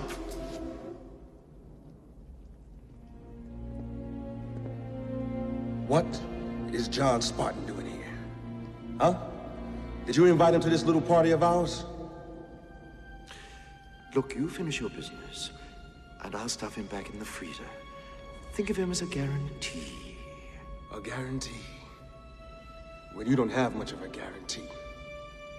I took care of Spartan once. I'll take care of him again. But he gets played by Simon Phoenix. Simon Phoenix comes along after these encounters and says, I need a little bit of help. I've got a list of some real dangerous motherfuckers, but no one from New York. Those fuckers are too uptight. He gets a list of all these people he worked with in the past that were criminals or people he knew, and he gets them unfrozen. At which point he's telling Quacto all the things he wants to do. And he says, illuminate. Every time he wants the lights on. Deluminate. Illuminate. He's illuminating Quacto's knowledge of the past in like a kind of a religious way, like an illuminated type of Luciferian type of a sense. Like he's setting himself as he's got the power. He's sitting in his chair. He's got the fire by him. It's kind of the scene of he's taking power and the guy doesn't realize it. We jump forward to Phoenix in the underground now with his gang. And one of the people in his gang is Jesse Ventura. The body. Yeah, the body. Jesse Ventura is one of his cronies. Was I just not paying attention? Jesse the body, dude. He's in there. He doesn't have any speaking roles, though. No. Yeah. Yeah, man. And Drew, you touched on something there that Bob and I were just talking about with this whole thing. It sounds like there is outside societies, right? Some dudes from New York, they don't want anyone from New York. So we didn't want any prisoners from New York. From New York. You know, okay. So there were people in the prison that were from New York.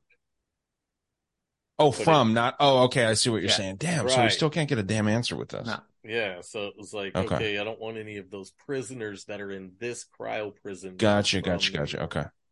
So it's still kind of hard to know if there's anything outside of this like giant metropolis. Yeah. And when Dennis Leary's, when Edgar Friendly is talking about what he thinks of the society, he said, I forget what it was pertaining to, but I have the quote, greed, deception, and abuse of power. See, according to Cocteau's plan, I'm the enemy because I like to think. I like to read.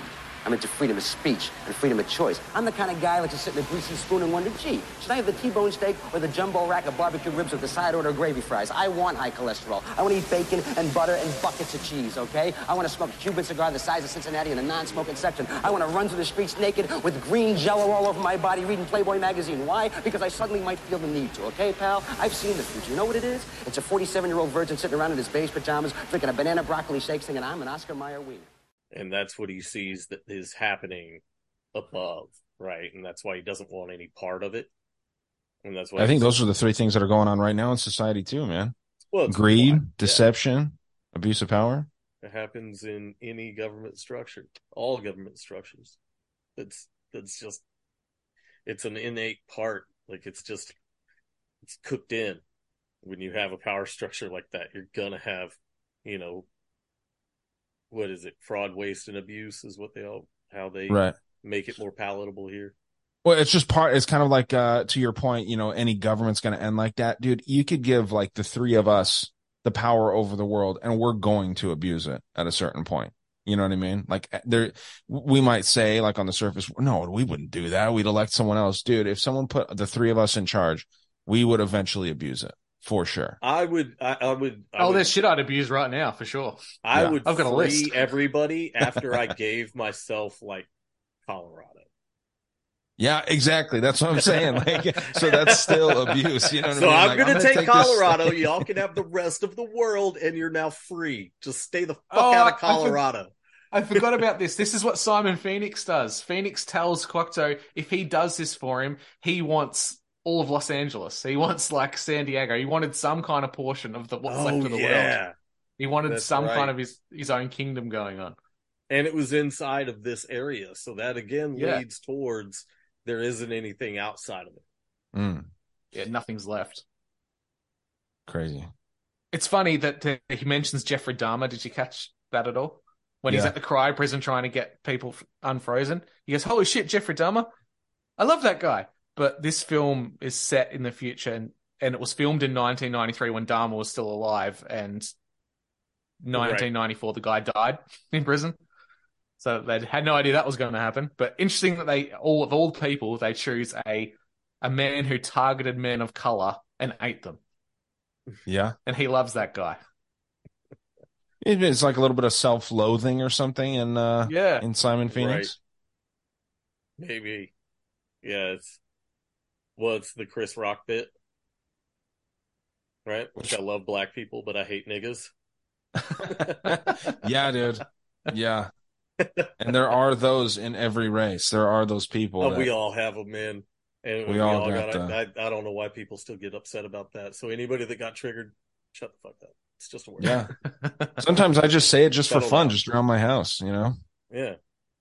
Just call my dog my deaf dog. I might name him that, by the way, you know? Well, he can't hear it, so he's not going to get offended. That's what I'm saying. No, I don't say that word, honestly, but it's just a word. No, I don't hate on anybody saying it. Honestly, it's just, you know, like you said, it is a fucking word, but dude, we used to say it a lot as middle class white kids. And it's like, we're the last people that should be using that. You know what I mean? Like, I understand it's just a word at the end of the day, but it's like, oh, what's up, nigga? It's like, dude, you're a white kid with both your parents, zero struggles, and you're trying to relate to this because you hear it in music. You know what I mean? Like, right. No, you should never use it in that way, but I think we should equally not be afraid of it. Was the struggle your mother made you eat vegetables? I can't say that word. That's you said nigger. It's just like, dude, fucking settle down. Well, when you say the N-word, when you say actually the N-word, you're just making, like, I just made you both say that actual word in your head when I say the N-word. Right? We all know what word I'm talking about. Yeah. There's this great Stop clip with your synaptic suggestion. Right. That's it, dude. There's this great clip from American Dad where it's like a bunch of men hanging out and they're like getting away from their wives and stuff, and they're like, man, I can't stand my wife, she's a total C word. We're all adults here, I'll say it. Cuckoo head. You know what I mean? It's just, dude, I was like dying laughing when I heard that shit. I say it to my mom all the time, dude. It's hilarious. You cuckoo head. Wait, remember the freaking Saturday Night Live skit with Richard Pryor and Chevy Chase? All right, Mr. Wilson, you've done just fine on the Rorschach. Your papers are in good order. The file's fine. No difficulty with your motor skills. And I think you're probably pretty ready for this job. We got one more kind of psychological test we always do here. It's just a word association. I'll throw you out a few words. Anything that comes to your mind, just throw it back at me, okay? Just kind of an arbitrary thing. Like if I said dog, you'd say... Tree. Tree. Dog? Tree. Fast? Slow. Rain? Snow. White? Black. Bean? Pod. Negro? Whitey. Tar baby?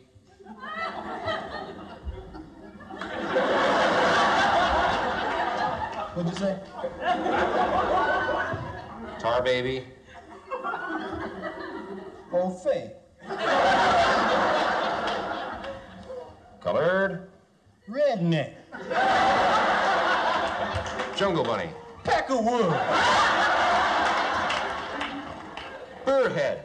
Cracker. Spear chucker? White trash. Jungle bunny? Hunky. Spade? Hunky. Nigger? Dead hunky. Good stuff. And that was on Saturday Night Live. Like, that was on, like, regular TV. And Saturday Night Live used to be good. Nobody lost their mind about it, though. Like, nobody got canceled. Like, everybody just laughed. It used to be good. They used to not be afraid of hurting people's feelings, man. And that's the only way that you can make good comedy. And, to that point, and to why, society's falling apart in this Demolition movie.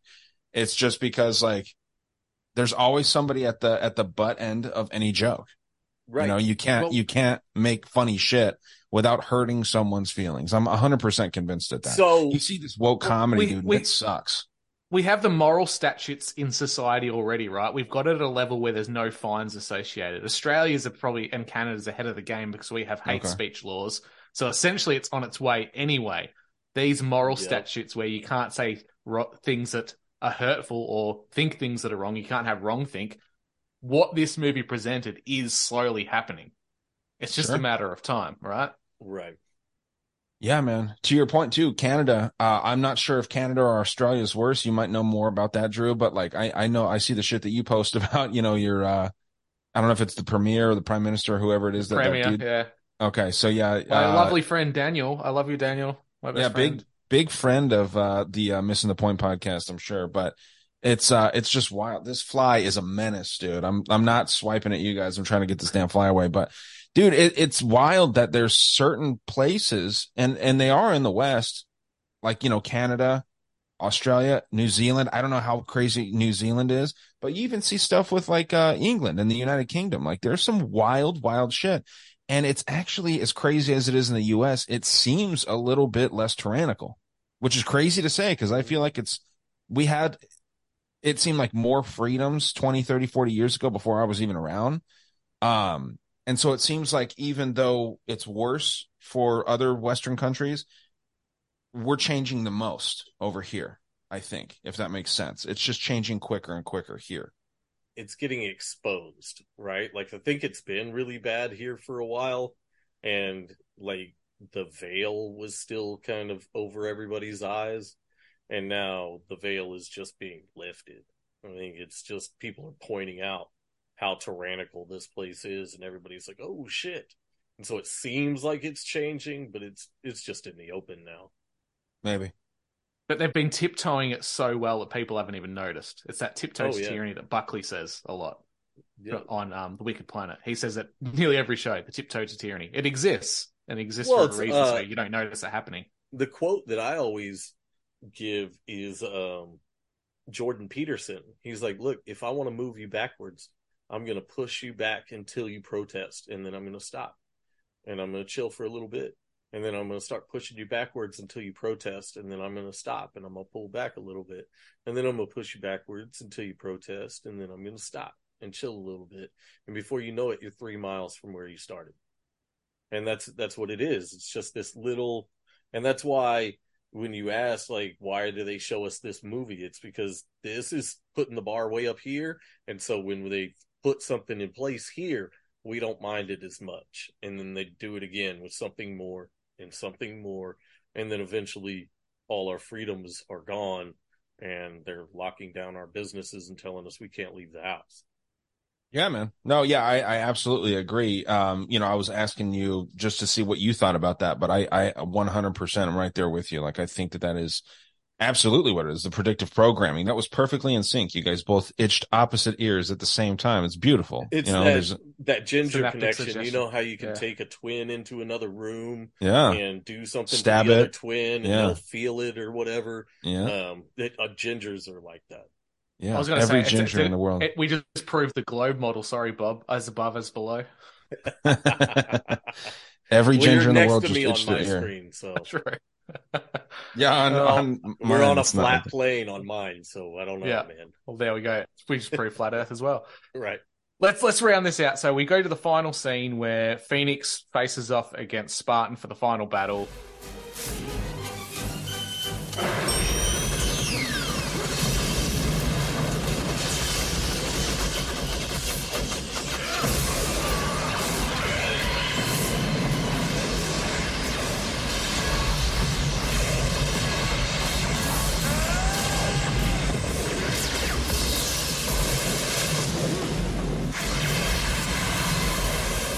God damn!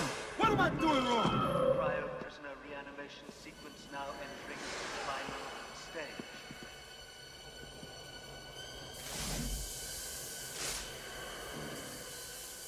Is it cold in here, or is it just me?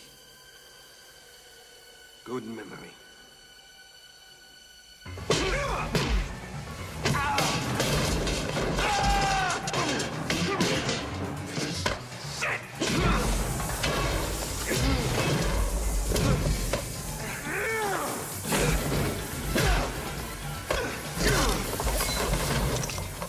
I hate cops! Look in my eyes, John. I'll see you in hell.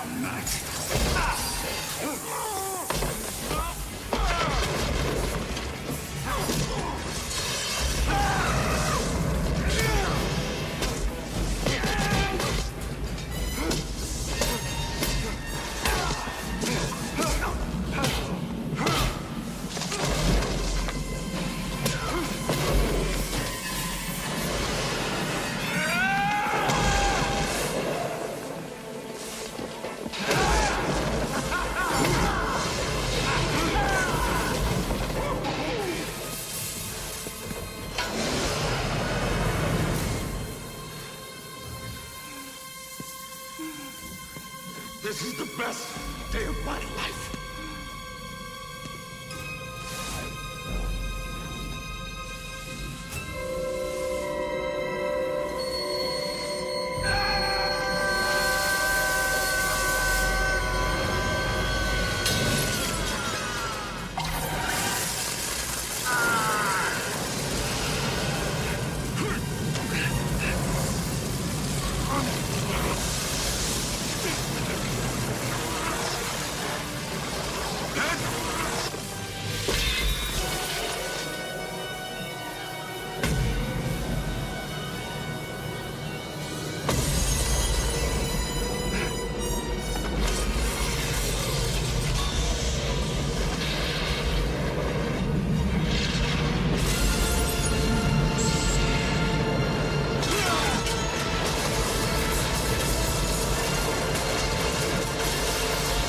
He's killing all his cronies around him. He ends up smashing the liquid that the cryogenic stuff is in across the floor.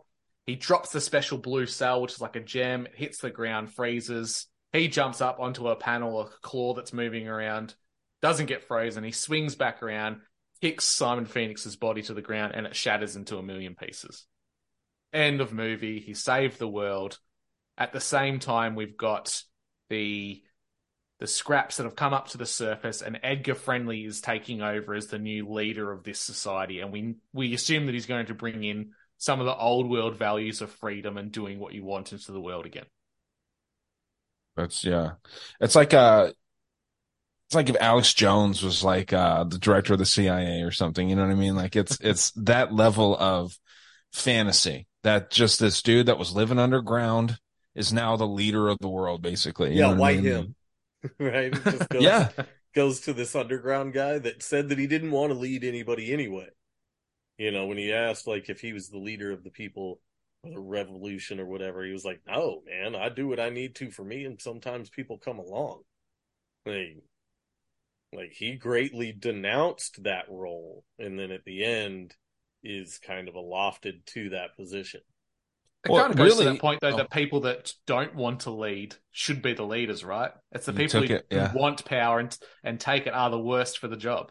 That's exactly what I was going to say, man. Is that, like leading by example is the best way. Like that whole idea of like leaders eating last, right? Like that's how it should be. And in our society, it seems like the leaders not only eat first, but they eat a lot more. They get a lot more flavors. They get all the shit that you know, the slaves don't really get access to, man. And you know, it feels dumb calling us slaves, calling myself a slave, calling all of us slaves. It feels wrong, but I think that's programming. I think that we, at the end of the day, we probably are closer to slaves than free men, because we have to do shit. And if we don't, like, you know, the idea of working and giving a certain percentage of your paycheck to a government that doesn't give two shits about you and doesn't represent you at all just seems like it's kind of if not a slave, then like a mafia or a mob type setting. I mean, it just doesn't feel right. It doesn't feel like we're free. If this wasn't a prison, then I could just decide to go build a house on public, not privately owned land, instead of saying public, just with no permit, no nothing, and go live and be free, and just be like, look, I don't want any part of your shit. Fuck off. And just go live free in the woods. But you can't do that. You can't collect rainwater. You can't, I mean, you know, in most states, I don't know if that's a countrywide thing. I mean, yeah, the things that you need to just survive. And, you know, I've talked about this with other people in the past. Like, I wonder when they're going to start charging us for air, like for breathing in air. Well, you know what I mean? They made the Spaceballs clip. Is that can of air, Spaceballs?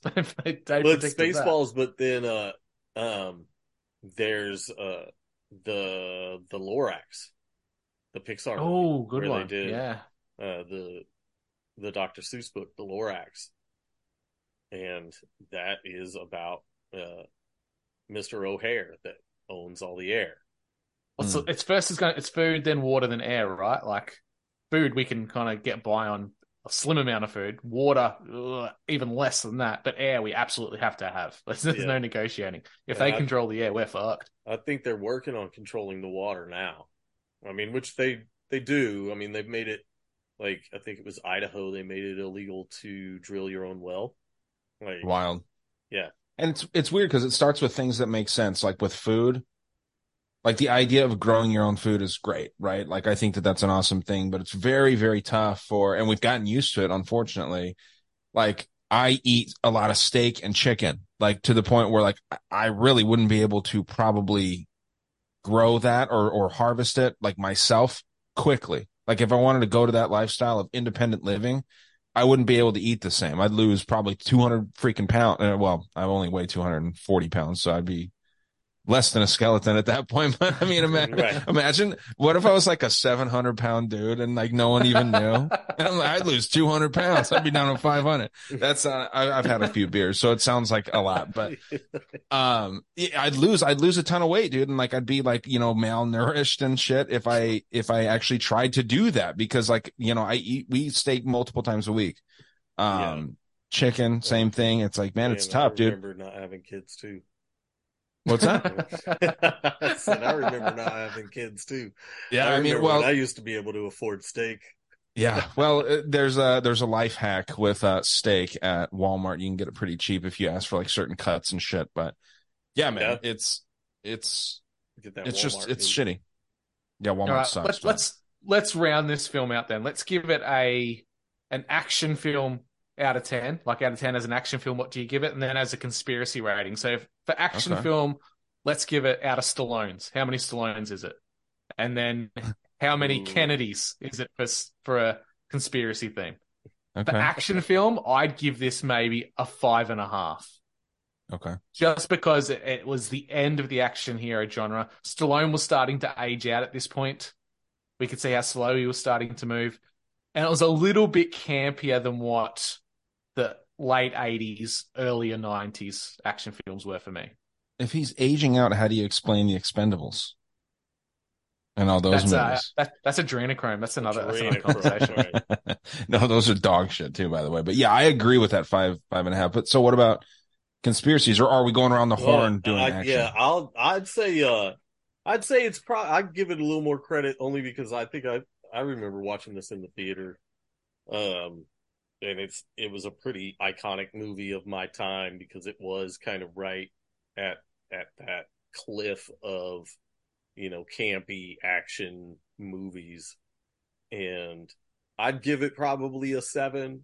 I mean, you've got everything you could want in an action movie in this, right? There's explosions, there's car chases, there's an old car that gets busted out of the museum, I believe it's in, or it's underground. I forget whether it was in the museum or underground.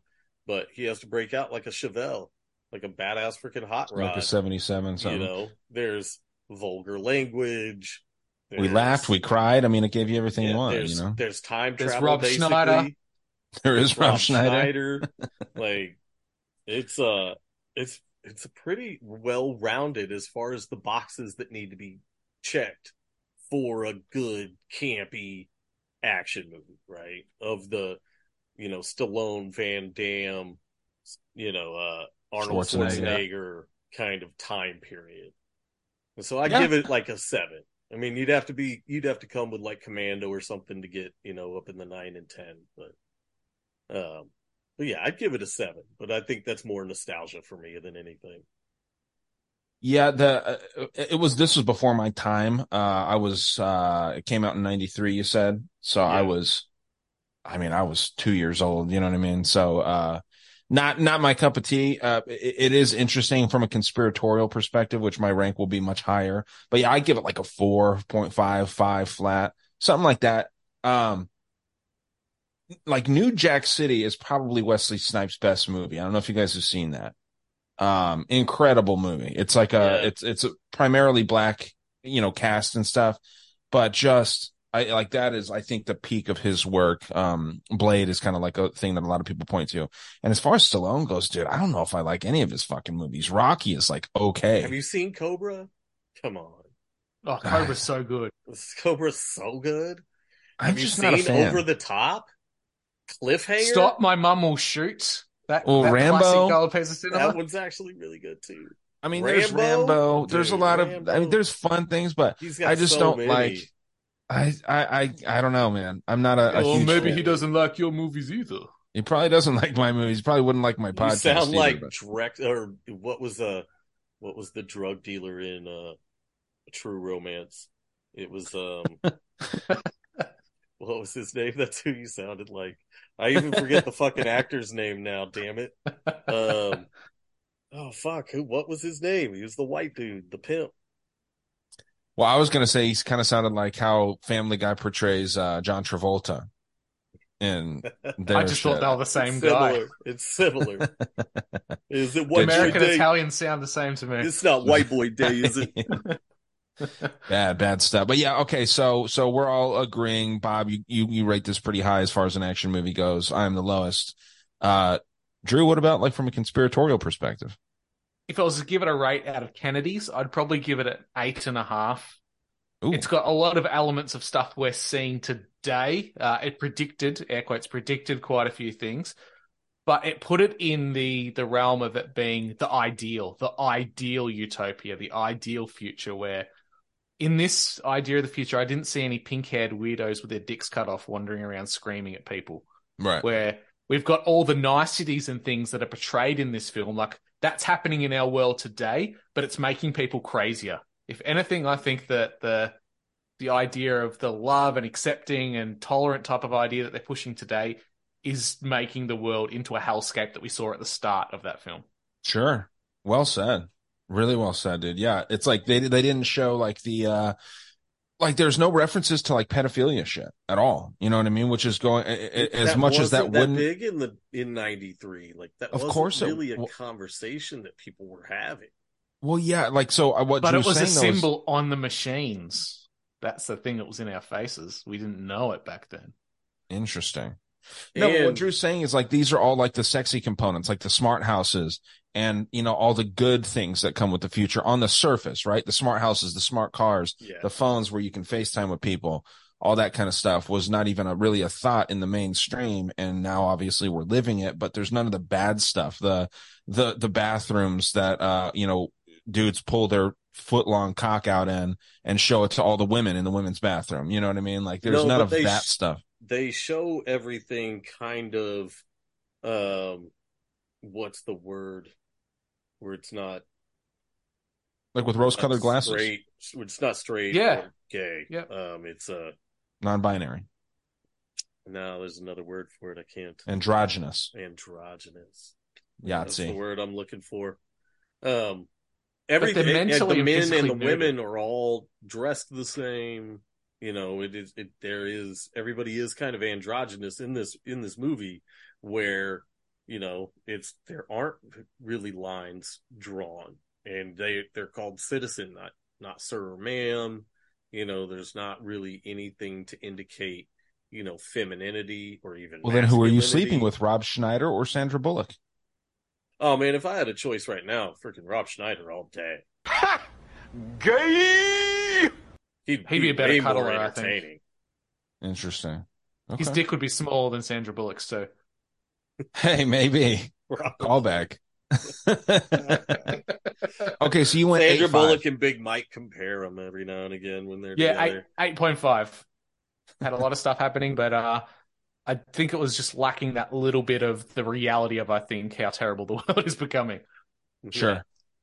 Okay, Bob. I'd probably go around an 8. I mean, it ticks all the boxes. It's got time travel. It's got cryogenics. It's got Synaptic dystopian suggestion. future where everything is controlled. There's no touching. There's That no New World toilet Order paper. Neuralink shit. Everything's corporate owned. You know that because there is Taco Bell owns all of the food that you could tell. So there's your oligarchy. There's technology everywhere. So you get that technocracy like Ted Kaczynski talked about, you know. Was there a reference to a grocery store? Videos? No. There wasn't any about, grocery stores, was there? There was just like places where you got pre-prepared meals. That was it. Right. And it was Taco Bell. So yeah, that's a good point. So, you know, everything's controlled, everything's monitored, everything's recorded, you know, and so it gives that Brave New World, you know, 1984 type vibe, because there's even a line in the movie where I think it's Huxley says something like, "I hope you're not coming down with a virus." Interesting, man. Yeah, it is. It is wild that it is wild that Huxley is named that, right? So, yeah, for me, man, again, this is, I don't think it's a great movie personally. I'll give it like a 7.5 on the Kennedy scale right there. There's some funny things to it. It's got that kind of like retro feel. I would watch it again, maybe from like a, more like examining perspective. I didn't watch it today. I watched it like a couple days ago. And yeah, man, it's just for some reason it like kind of like what Drew was alluding to. It's propaganda and predictive programming in a weird way. It's like positive is the way that I got it. Like you didn't get the nasty stuff. It's more of the stuff that could be appealing to a very weak class of people. Right. Yeah, it's very right. Wall-E type, Yes. like where everybody's just kind of weak and mealy mouth, they're weak. I mean, they don't have music because it's offensive. So they play commercials as their music because it's unoffensive. Yeah. And for the people that say that this predicts the future, which I'm not saying it's either one of you guys, but like people on YouTube and shit that talk about how like all the future prediction going on here, a world like this is going to create so much crime, I think, like the one in the movie, and there's no crime. You know what I mean? Like that's the big miss, I think there. Obviously it's a fantasy and it's a fucking fictional movie, but that is the one thing that they miss. Like I said, I'd watch it again though, for sure. Just to check it out. This is honestly the first time I'd seen it, dude. I didn't even see it when I was a kid or anything. I think this is the world they're trying to go towards though. Like I think it's the ideal world they want. It's their ideal world, not ours. You don't think that they want crime because they want prisons? I think they want massive amounts of crime. Well, I think they're going to find other ways to deal with arrest people and shit. Yeah. Right. As a means to an end. They're trying to create the problem so they have the solution of the ideal world. Right. Which is kind of what Quato did in the novelization. He put things in place that created the crime of that era so he could give the lockdown state, the tracking, the lowjacking of people so they could be arrested and have people set up in a way that they have to follow authority for their own safety. Yep. Well, and this is the thing too, when you're watching a movie like this, cursing, saying shit, piss, fuck, all those things, that's never going to be illegal, but maybe calling, like if I misgender Bob, maybe that would be illegal. And that's where the fines... Sandra Bullock. Yeah, they're trying. That's where the fines would come in, is by saying something that hurts someone's feelings. Traditionally curse words make people feel uncomfortable. Misgendering someone might make someone feel uncomfortable. So, yeah, man. Gay. Yeah, fucking gay. It is pretty gay. I can't understand being so fragile that we're at a point where we're talking about like if I call you sir instead of ma'am or citizen, whatever, or citizen, that I could get like a $10,000 fine. Like, and that's never gonna work. Because fuck you. Sounds like Bob's gonna be wiping his ass with that ticket, just like Sly Stallone did. Yeah, man. While the rest of us using shells. Yeah, like men.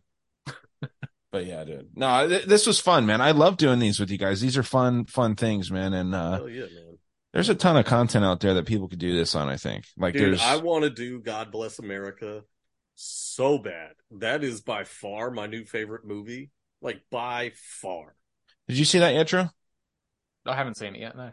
No? Dude, watch it tonight. It's a great... I cannot recommend it high enough. Is it on a streaming service at all? No, I think you can get it for like $4 on Amazon, though. It's worth every penny, man. I'd pay $4. That's like $10,000 dues. Didgeridoos that. Well, so look, Drew, see if you can get this out there, whether you have a VPN or not. And this is for anyone listening too. This is a nice little life hack right here. It's M4U HD, all spelled out like that. M, the letter, the number 4. Jesus Christ. M, number 4, UHD.com, I believe. And if that's not the correct one, just DM me.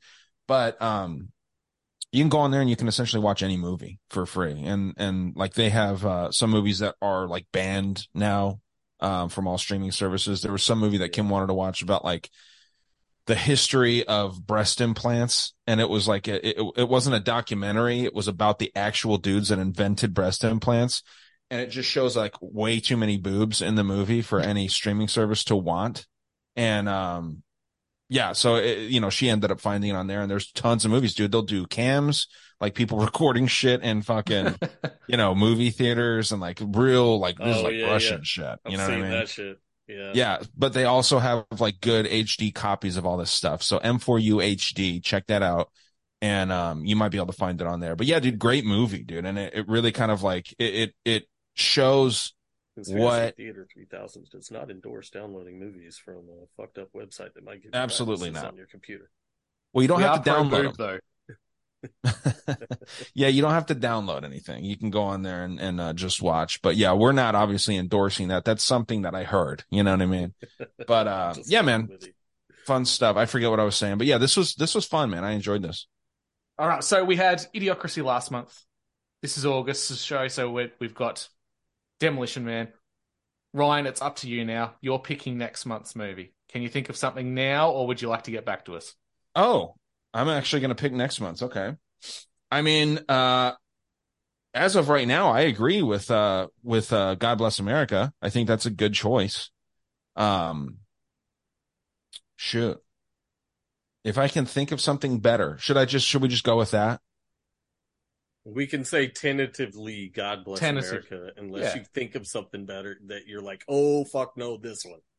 Well, because I know that you're going to pick that next. So I'm thinking, wonder if I could get something different. But yeah, I like the movie too, man. It's great. So yeah, tentatively we'll say God Bless America. All right, awesome. All right, guys, let's go around the horn. Where can you find our work? Start with you, Ryan. Go for it. Yeah, man. Thanks again, guys. This has been a fun thing to do. But yeah, Dangerous World Podcast. I do the Patreon thing. In all my episodes, I post a little like Linktree bullshit thing to show, like, if you want to get like your soap, your conspiracy soap, your t-shirts, all that kind of shit. I do all that stuff. And yeah, man, that's about it. DangerousWorldPodcast.com would be where you get all the merch. So again, it's all on the Linktree in my show notes. I appreciate you guys. Nice. Drew, you're missing the point podcast. Shadow Band on Instagram, Search and Suggestion Band on Twitter. If that's not an advertisement for following my show, I don't know what is. If you're a podcaster who does follow my content, share my shit, because I can't get it out at the moment. Which is crazy because I see it. I see your Instagram stuff all the time. Like, I do on my Spaces Faking Gay page. Like, you're like one of the people that I see almost every single one of your posts. When the algorithm knows that you guys interact, it's going to show you his shit. I found that to be true too. Because someone will tell me that they're shadow banned, and I'm like, dude, you're just saying this for fucking clout. And then like, I've actually experienced the same thing where I'm shadow banned, but like all my friends are seeing my shit.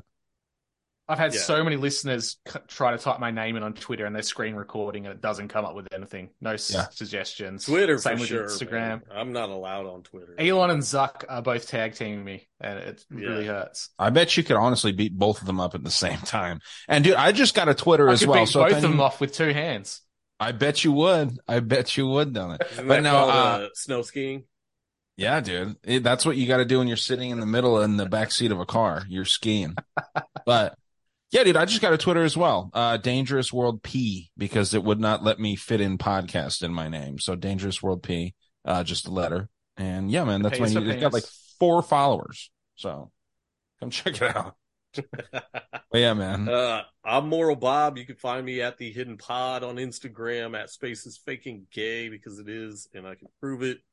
My podcast, I'm still kind of on a hiatus, but it's hidden in plain sight on all your podcatchers. I'll eventually put out my comeback show. I've got it in my head. I just gotta record it. But yeah, you can find me there, usually talking shit. So that's about it. Awesome. Yeah, man. I'm gonna dye my my beard red for the next one, guys. All right, I'm into Awesome. All right, everyone. Enjoy this one. Go watch the movie. Let us know your thoughts on it, and we'll catch you next time.